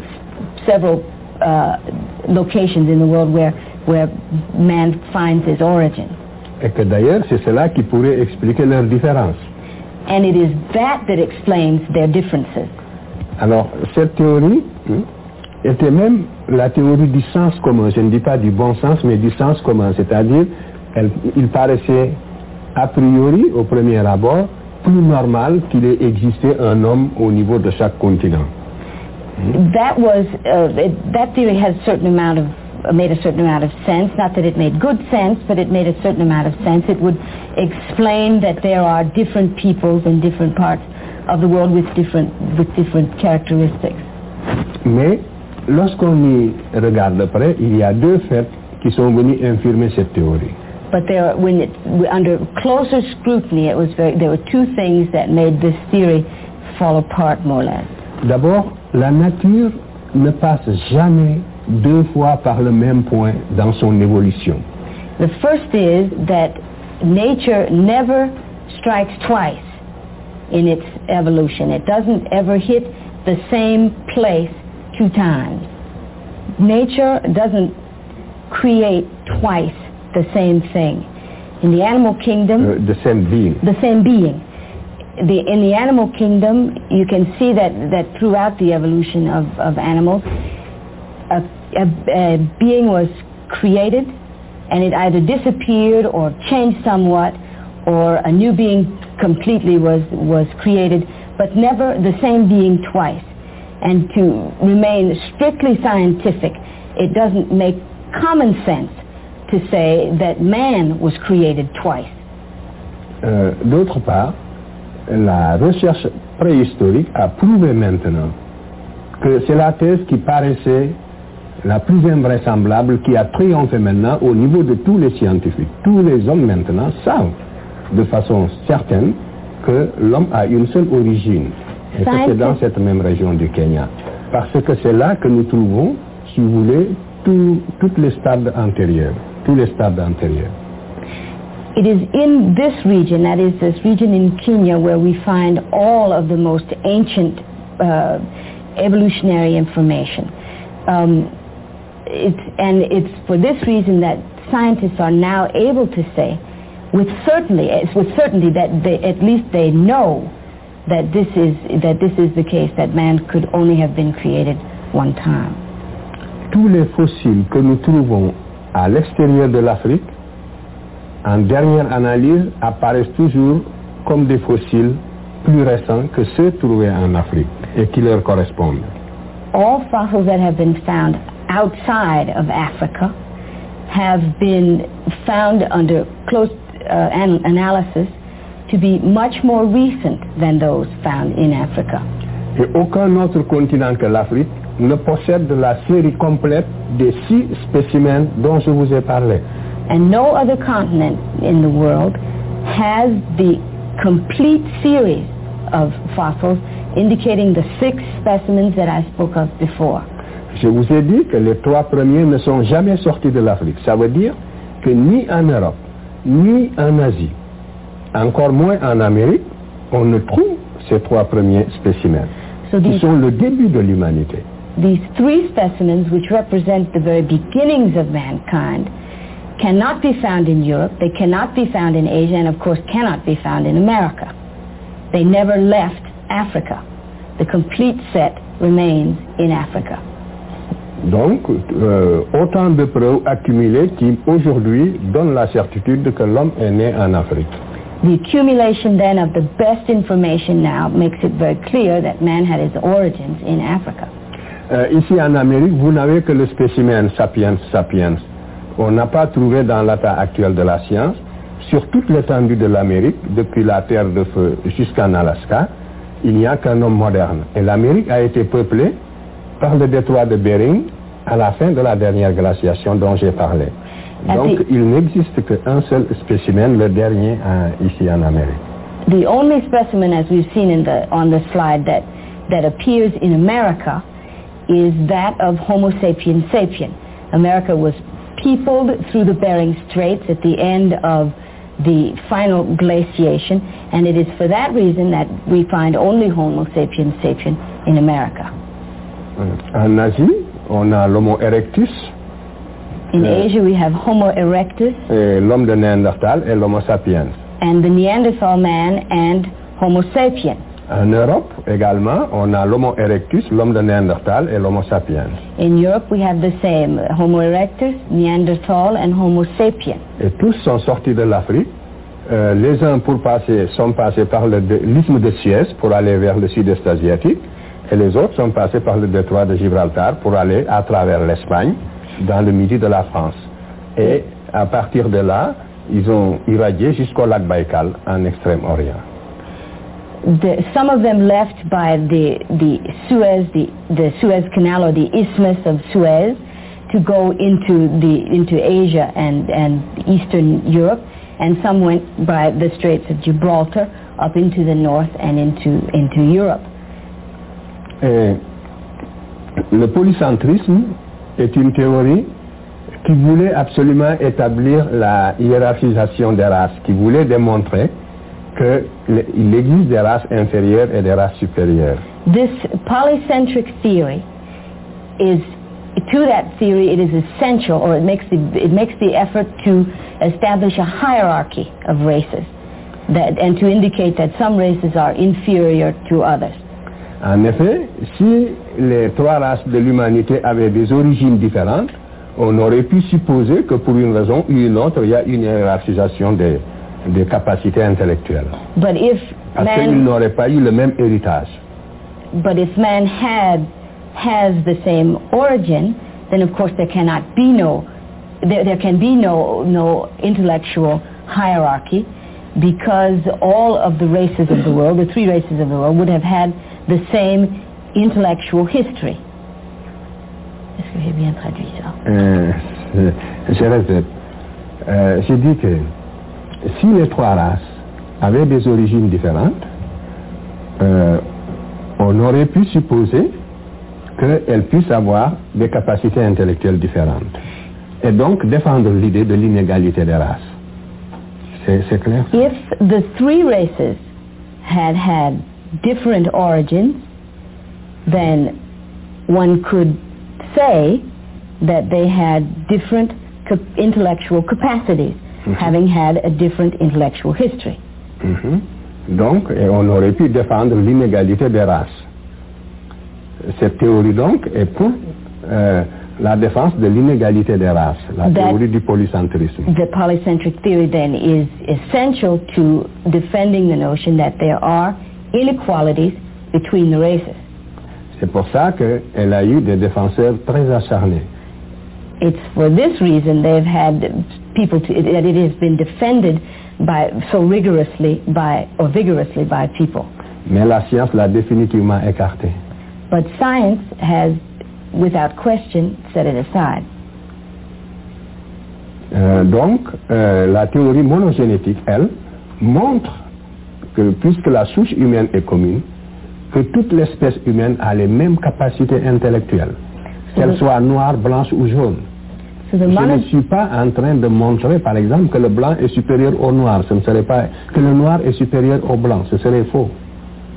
It's the monogenetic theory then that poses or will support the notion that because our origins are the same, we have the same intellectual capacities. I am not hoping to say, by saying that, however, that blacks are superior to whites. That would also be false.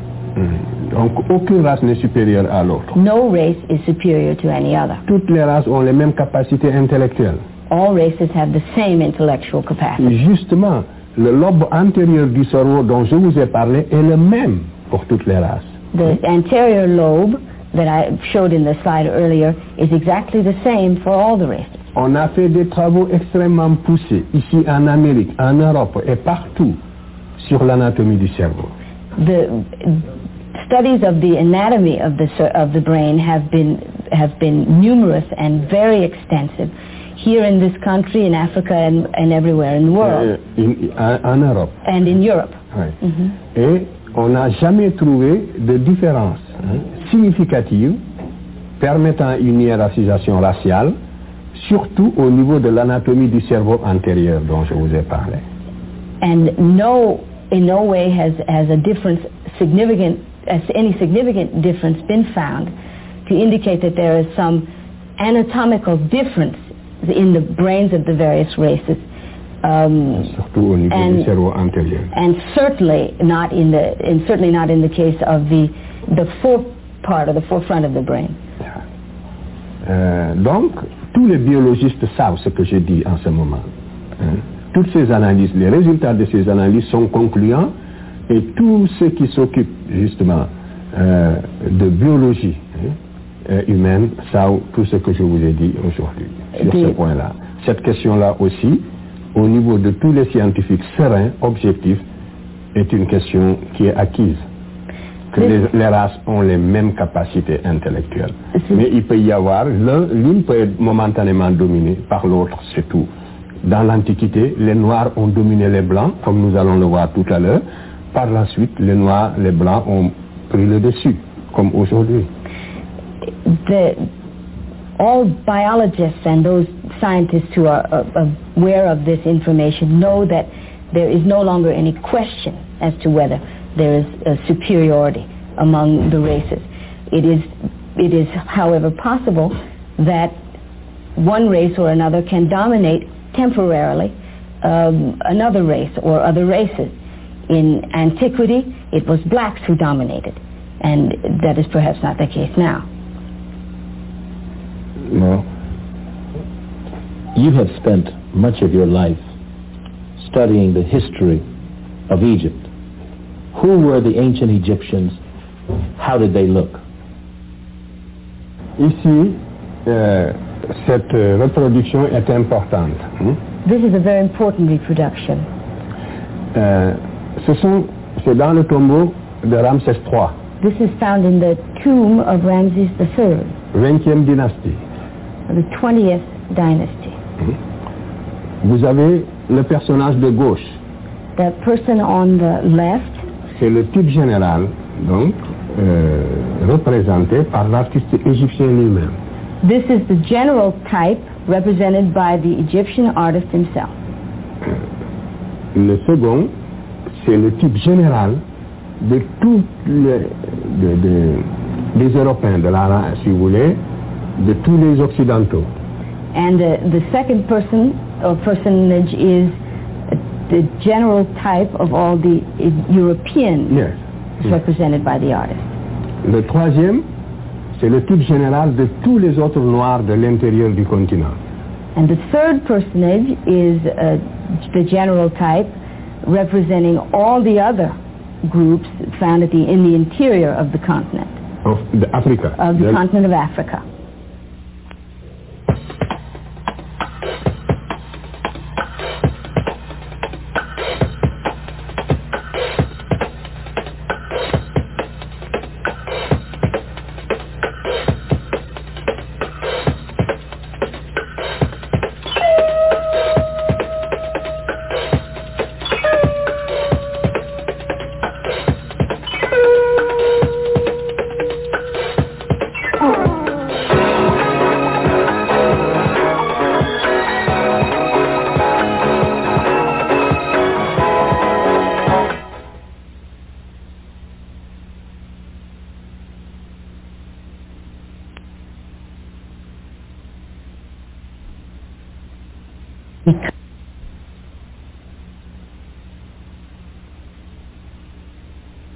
We're listening to a rare archival audio file of an interview with Dr. Sheikh Azikiwe of Pentagon on the African of Humanity and African Journal worldwide radio broadcast for Saturday, February 3rd, 2024, and we're broadcasting from our studios in downtown Detroit. Good evening and welcome to the final part of our interview with one of the leading international scholars in the fields of anthropology and Egyptology, Dr. Sheikh Anta Diop. Dr. Diop, a nuclear physicist, is director of the Radiocarbon Laboratory at the University of Dakar in Senegal. In this segment, Dr. Diop discusses a scheme designed to, well, let's take a look. This is a picture of the Piltdown Man, and it is to demonstrate to you the lengths to which certain anthropologists have gone to establish their theories. The Piltdown Man was created by a British anthropologist in 1912 by the name of Downson. C'est un géologue. A geologist, I'm sorry. He was a geologist, the Downson. Il a fabriqué de toutes pièces ce fossile qui est faux. He fabricated by piece this fake fossil. Il l'a enfoui dans les sables du Sussex en Angleterre. He dug in the dirt in Sussex in England. Vous voyez bien, regardez bien, vous verrez qu'il a le front haut comme un homme moderne. Il est comme nous, il a les yeux et un grand front. Like modern man, he has eyes and he has the forehead as modern man does. Mais vous voyez, regardez sa mâchoire. Sa mâchoire est une mâchoire de singe, d'orang-outan, avec les deux canines. Regardez les deux canines, c'est une mâchoire de singe. You can see that his mandible, I think it's called, is that of a monkey. Yes. And his canines are that of a monkey. C'est en 1900, et justement, cet homme, ce spécimen, qui est un faux, avait donné naissance, dans le domaine de l'anthropologie physique, à la théorie des pré-sapiens. C'était pour démontrer que l'Homo sapiens est né en Angleterre. From this fabrication grew a theory called the pre-sapien theory, which was manufactured to establish that this man was the predecessor of modern man. Et que donc l'homme est né en Europe. And that, in fact, man had his origins or was born in Europe. Et particulièrement en Angleterre. And especially in England. Et vous avez ici des défenseurs, je ne sais pas si je peux les citer, mais il y a des anthropologues américains qui ont épousé cette thèse-là et nous savons aujourd'hui qu'elle est fausse. And there are American anthropologists who took this theory as their own and defended it, and we know today that it's false. En France aussi, il y a eu des anthropologues qui l'ont défendu et nous savons qu'elle est fausse aujourd'hui. And in France also there were anthropologists who defended the theory, and of course we now know Alors, it was false. Et comment a-t-on dit qu'elle est fausse? C'est parce qu'il y a un autre savant anglais de bonne foi, cette fois-ci, qui l'a analysé et qui a démontré sa fausseté. And we know that it is false, or we learned that it was false by another anthropologist, English anthropologist, who analyzed it and discovered that it was in fact fake. C'est le professeur Oakley qui travaille au British Museum et qui a démontré la fausseté de ce spécimen en 1954. It was in 1955 that Professor Oakley, working at the British Museum, analyzed this fossil and discovered it to be false. Mais vous voyez, pendant près de 50 ans, le mal était déjà fait parce que la communauté scientifique était divisée en deux courants. Un courant défendant la théorie monogénétique et un courant défendant la théorie polygénétique appuyé spécialement sur ce spécimen. But the bad had already been done. For 50 years, this was the theory that created the clash between the polycentric and the monocentric theories. Donc nous voyons quand même qu'il y a des savants de bonne foi et leur action compense justement celle des autres. Et quand nous les rencontrons aussi, il nous faut les saluer au passage. C'est le cas du savant Oakley dont je viens de vous parler. So we must give credit to those anthropologists or those scientists who are working with a clear head and a clear idea or objective spirit, and we must note them as we go along, as we must note Professor Oakley in this case. You have spent much of your life studying the history of the ancient Egyptians. Who were the ancient Egyptians? How did they look? Voilà, les Égyptiens anciens ressemblaient à cette terre que vous voyez. Voici le premier roi de la terre. Here you have the first king of the earth, the very first. And the Egyptians, the ancient Egyptians, looked like this man. Cet homme a des traits, si vous voulez, plus, comme nous disons, vous m'aviez dit tout à l'heure de ne pas employer un terme, mais sur le plan scientifique, c'est un terme consacré en tout cas, il a des traits de la race noire plus marqués que celles de presque tous ceux qui sont ici dans cette salle. You can see that he has those traits that are associated with the black features. Those features associated with the black race, which are even more pronounced than many of the people here. It was this man who unified the Nile Valley from Upper to Lower Egypt, and this was 3,300 years before Jesus Christ. Je passe donc, ce que je vais dire avant de passer au suivant, c'est que vous allez le voir donc déjà d'après ses traits et les traits aussi des pharaons qui vont suivre. You can see by his features and those of the pharaohs and kings that will follow it, que les anciens Égyptiens n'étaient pas des blancs qui seraient devenus progressivement noirs et en perdant leurs traits.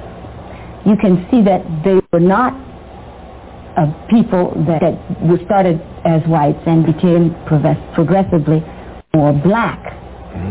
Mais qu'au départ, c'était des noirs authentiques qui, à la basse époque, vont se métisser avec des blancs. They were instead black people, an authentic black people, but which never ceased to be black. Donc, attendez, je dis en un mot. Donc, vous voyez que les anciens Égyptiens étaient des noirs comme tous les autres naturels de l'Afrique, c'est tout. You can see that the first the Egyptians were black men, like black men that you see in Africa now. Ici, cette reproduction est importante. This is a very important reproduction. C'est dans le tombeau de Ramsès III. This is found in the tomb of Ramses III. 20e dynastie. The 20th dynasty. Vous avez le personnage de gauche. That person on the left. C'est le type général, donc, représenté par l'artiste égyptien lui-même. This is the general type represented by the Egyptian artist himself. Le second, c'est le type général de tous les Européens, si vous voulez, de tous les Occidentaux. And the second person or personage is the general type of all the Europeans represented by the artist. Le troisième, c'est le type général de tous les autres Noirs de l'intérieur du continent. And the third personage is the general type representing all the other groups found in the interior of the continent. Of Africa. Of the continent of Africa. Oui. Le quatrième, c'est le type général de tous les Sémites habitant l'Asie. The fourth personage is the general type of all of the Semites living in that area of Asia. Et ceci est un tableau ethnographique. Voilà les races qui existaient à l'époque, telles que les Égyptiens les ont connues, vues et représentées. This is the different races. The different races represented by the artist, and these are the races that existed in his time as he saw them. Nous sommes à 1200 avant Jésus-Christ. We are 1,200 years before Jesus Christ. Yeah. Donc, vous voyez que les Égyptiens ne se sont jamais confondus avec les Européens. The Egyptians were never confused with the Europeans. Ni avec les Sémites. Nor with the Semites. Et qu'ils ne se sont jamais différenciés sur le plan de la couleur, n'est-ce pas, sur le plan ethnique des Africains. And they never became different on an ethnic plane from the other Africans. Regardez, ces reproductions sont assez significatives à ce point de vue. So this is fairly significant from this point of view. Or, cette image, c'est la première fois, depuis que Lepsius, c'est un relevé d'un savant allemand qui s'appelle Lepsius. This was discovered by a German scientist who is called Lepsius. Et vous ne l'avez jamais vu reproduit dans un autre ouvrage avant cette projection. And before this, you have not seen this reproduced in any other form dans or un work, livre, or any other work. Vous voyez donc, c'est de cette manière que la science, n'est-ce pas, s'est écartée petit à petit de la réalité et de la vérité historique en ce qui concerne l'Égypte. And so you can see how history departed little by little from the reality. How did ancient writers describe the ancient Egyptians?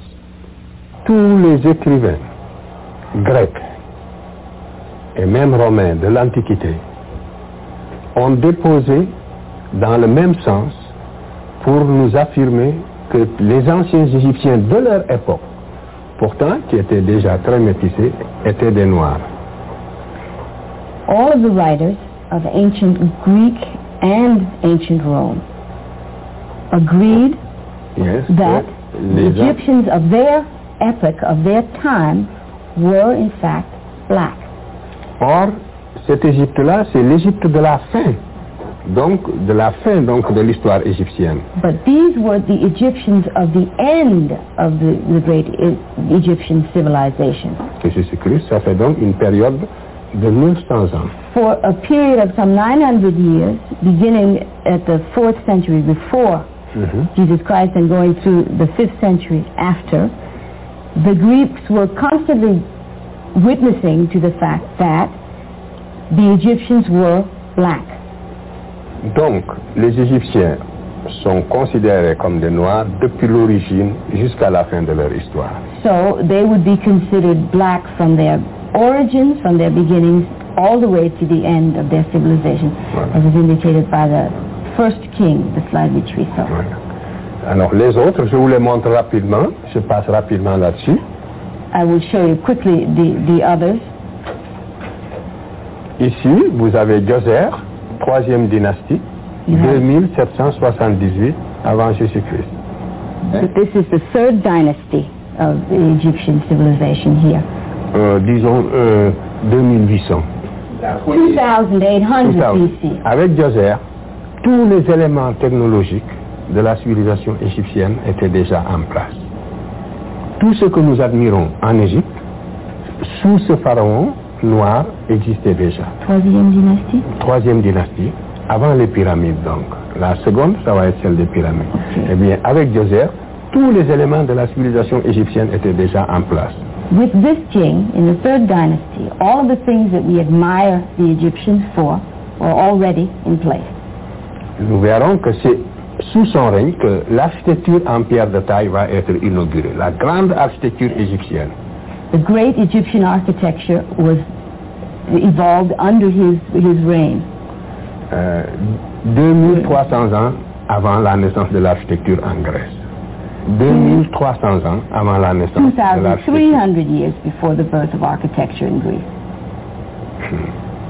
Et aussi 2000 ans même avant la naissance, on peut dire qu'à cette époque-là, les Grecs n'existaient même pas encore dans l'histoire. It can be said that at that point the Greeks didn't even exist in history. Yeah. La mathématique, la médecine, tout était déjà présent sous ce pharaon. Everything was already in place during his reign. Donc, la civilisation égyptienne dont nous parlons est née, n'est-ce pas, sous le règne de ces pharaons typiquement africains. And so, civilization, or Egyptian civilization as we know it, was born under the reign of these pharaohs. Ici, vous avez le Sphinx. This is the Sphinx. Lors de la mission française qui accompagnait Napoléon, quand Napoléon est allé en Égypte, il était accompagné d'une mission de savants. Ce sont des Français qui sont comme ça sur le Sphinx, qui font des mesures. These are Frenchmen who were part of on top of the Sphinx. They are measuring there on top of the Sphinx. They were part of a mission that accompanied Napoleon. Au 19e siècle. In the 19th century. Vous voyez que le profil du Sphinx à cette époque-là était encore plus typiquement africain que maintenant. You see that the profile of the Sphinx at that time was more authentically African than it is now. Depuis l'érosion l'a détruit encore un petit peu. Vous savez, le vent de sable constamment qui frappe le visage. The wind and the sand has eroded the Sphinx considerably.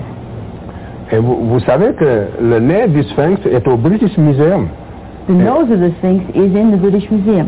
Et on aurait pu le récupérer pour revoir un peu quel était le visage. L'Égypte pourrait très bien essayer de le récupérer, ça c'est au moins la moindre des choses. And the Egyptians are unable to have it back again to compare it with the Sphinx. Mais peut-être que ces traits sont si typiquement africains que personne n'a envie de les reconstituer tels qu'ils étaient. It's perhaps because the features are so typically African that no one wants to see that comparison be made.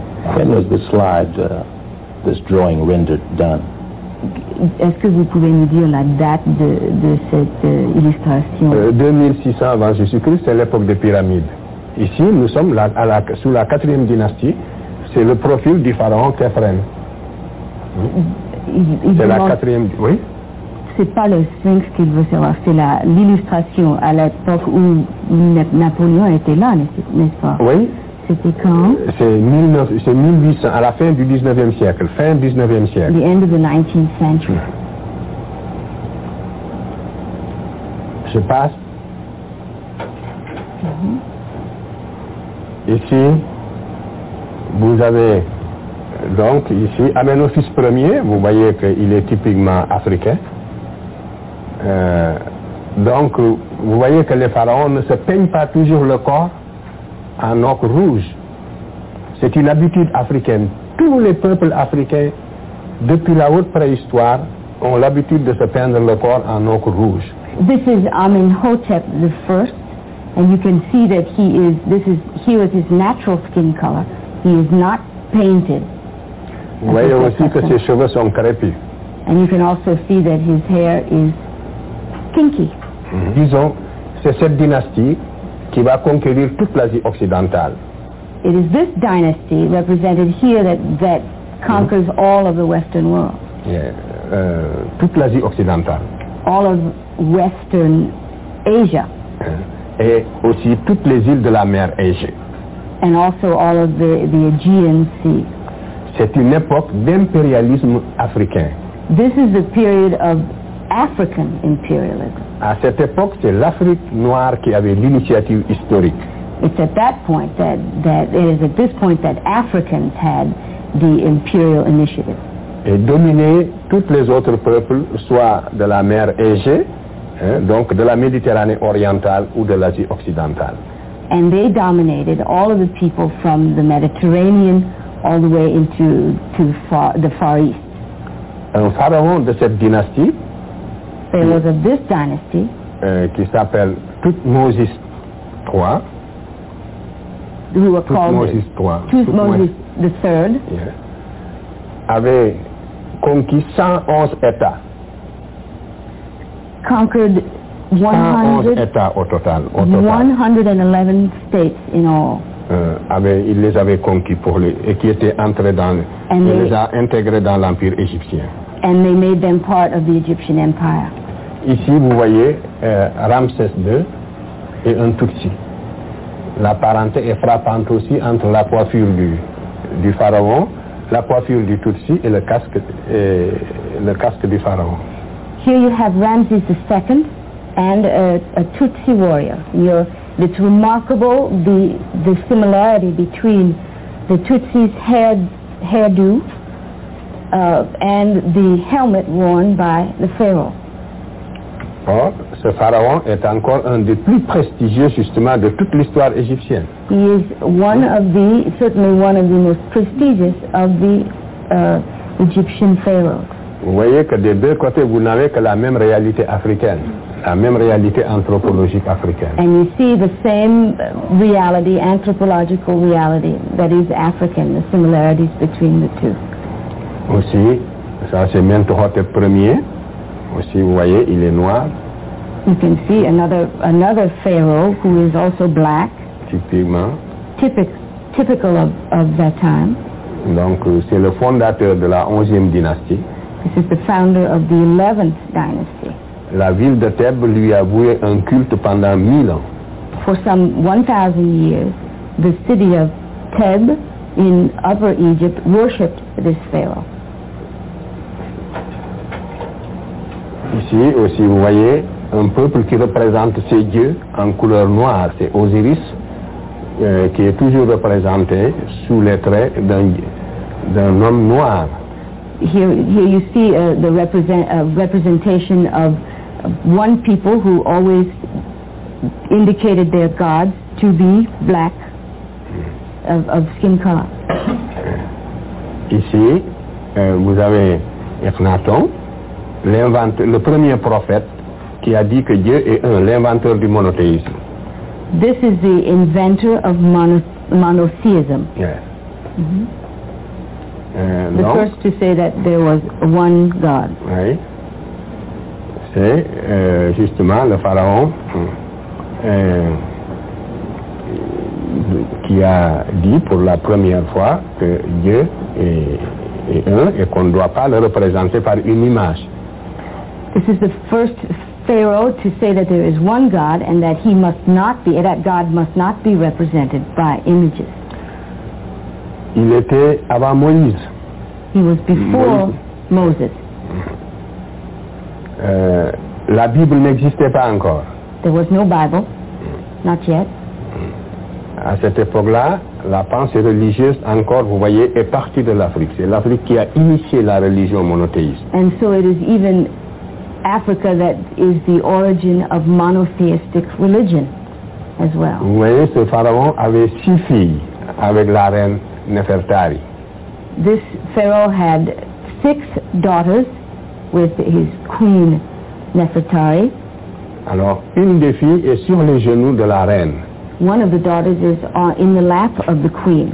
Je l'ai reproduit dans l'image suivante, vous allez la voir. Hein? You see her again in la voilà, vous voyez, sur les genoux de sa mère. Regardez comme elle est typiquement africaine. See how she is typically African. Avec la coiffure totémique. En africain, c'est que cette coiffure est totémique. And an African would know that this is a totemic hairdo. Et je l'ai comparé avec un Mangbetu qui est la femme d'une tribu africaine actuelle pour la déformation du crâne. I have compared her with one of the African tribes that is known for the forming of the skull. Yeah. Ici, ça j'ai pris une publication de la revue de Ivan Van Sertima. This is taken et du from professeur Finch. one of the reviews or journals of Dr. Van Sertima and Dr. Finch. J'avais ces reproductions, mais j'ai préféré les prendre dans les leurs parce que ces photos sont mieux rendues que certaines que j'ai. I chose these because they are so much better done than others that I have. Vous voyez bien, la femme qui est à droite est la mère du pharaon que vous avez vu là tout à l'heure. C'est le pharaon Akhenaton qui est à gauche et sa mère est à droite, la reine Taï. This is the pharaoh on the left, and this is his mother on the right. Her name is Tai. Cette reine a joué un rôle prééminent dans la diplomatie de l'Égypte à cette époque. This woman had a preeminent role in diplomacy in Egypt at that time. Tous les rois dont je vous ai parlé, tous les rois télé là dont je vous ai parlé tout à l'heure, que l'Égypte avait conquis sous la 18e dynastie. All of the kings that I've spoken to you about, who made their conquests up to the sous la dynastie précédente. In the previous dynasty. Oui.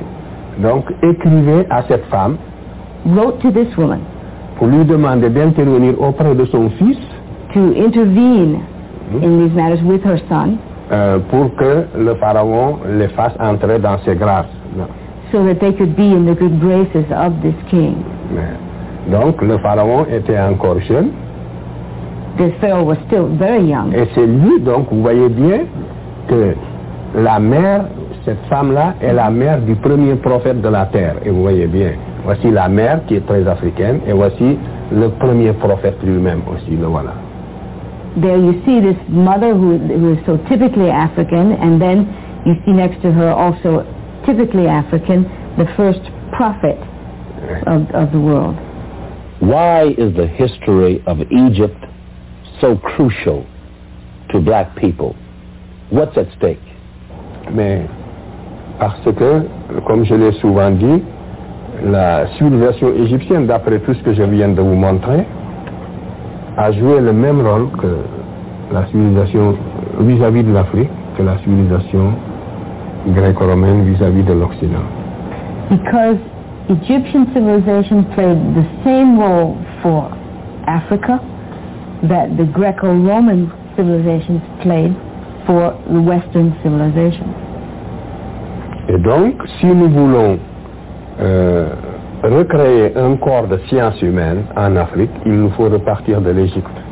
If we are to create a body of the humans of social sciences, then we must take as a point of departure Egypt. Renouer avec les antiquités égyptiennes. Tied to ancient Egypt. C'est la seule façon, comme je le dis souvent, de réconcilier les civilisations africaines avec l'histoire. It's the only way to reconcile African civilization with history.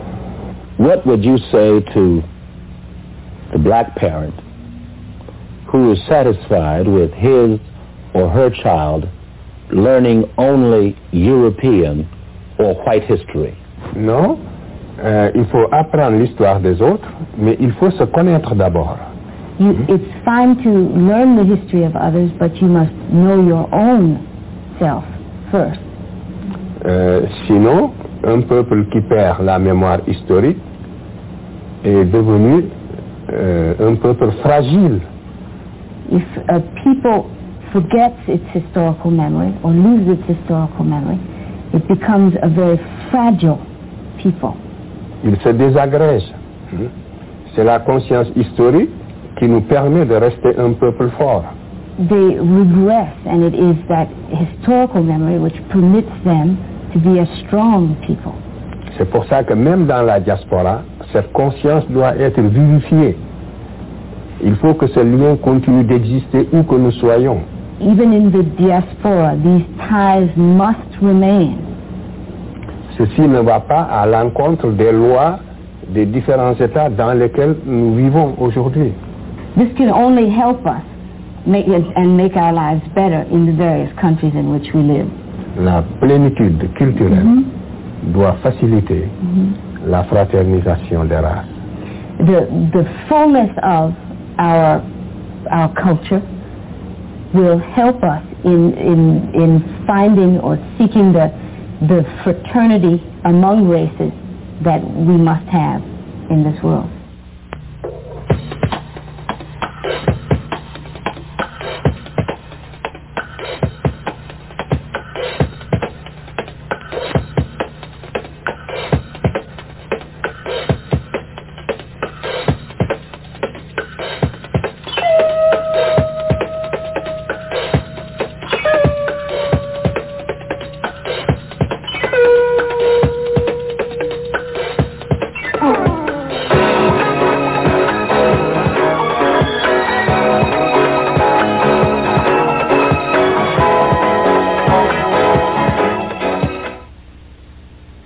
Welcome back.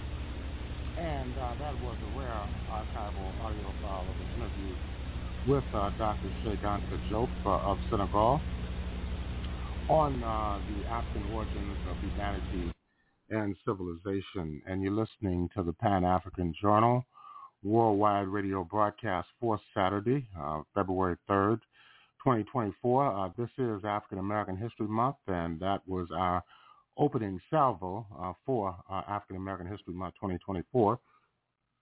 And as the month proceeds, we'll be bringing you more programming related to the history and culture of African people worldwide. We'll take a break. We'll be back with our concluding remarks.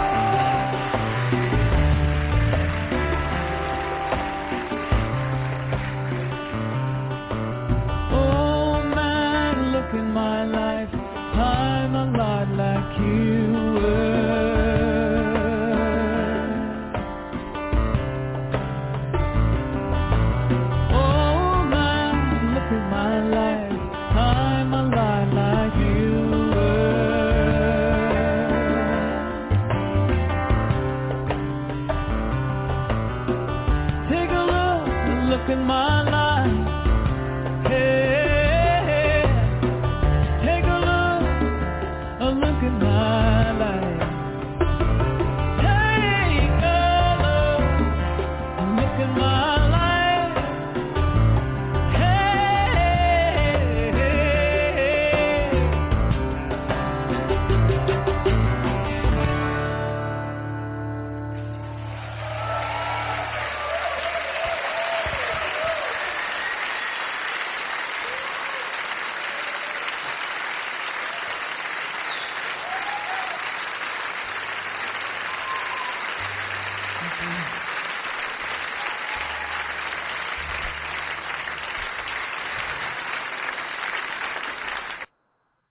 The music of Liz Wright doing the Neil Young cover of Old Man. And that's going to conclude our program for today. You've been listening to the Pan-African Journal Worldwide Radio broadcast for Saturday, February 3rd, 2024, African American History Month 2024. If you'd like to have access to this program, just go to our website at the Pan-African Radio Network. That's at blogtalkradio.com/Pan-African Journal. That's blogtalkradio.com/Pan-African Journal. If you'd like to read the Pan-African Newswire, just go to our website at panafricannews.blogspot.com. We'll close out with the music of the Lee Morgan Sextet. This is Abayomi Azikiwe signing off, and have a beautiful week.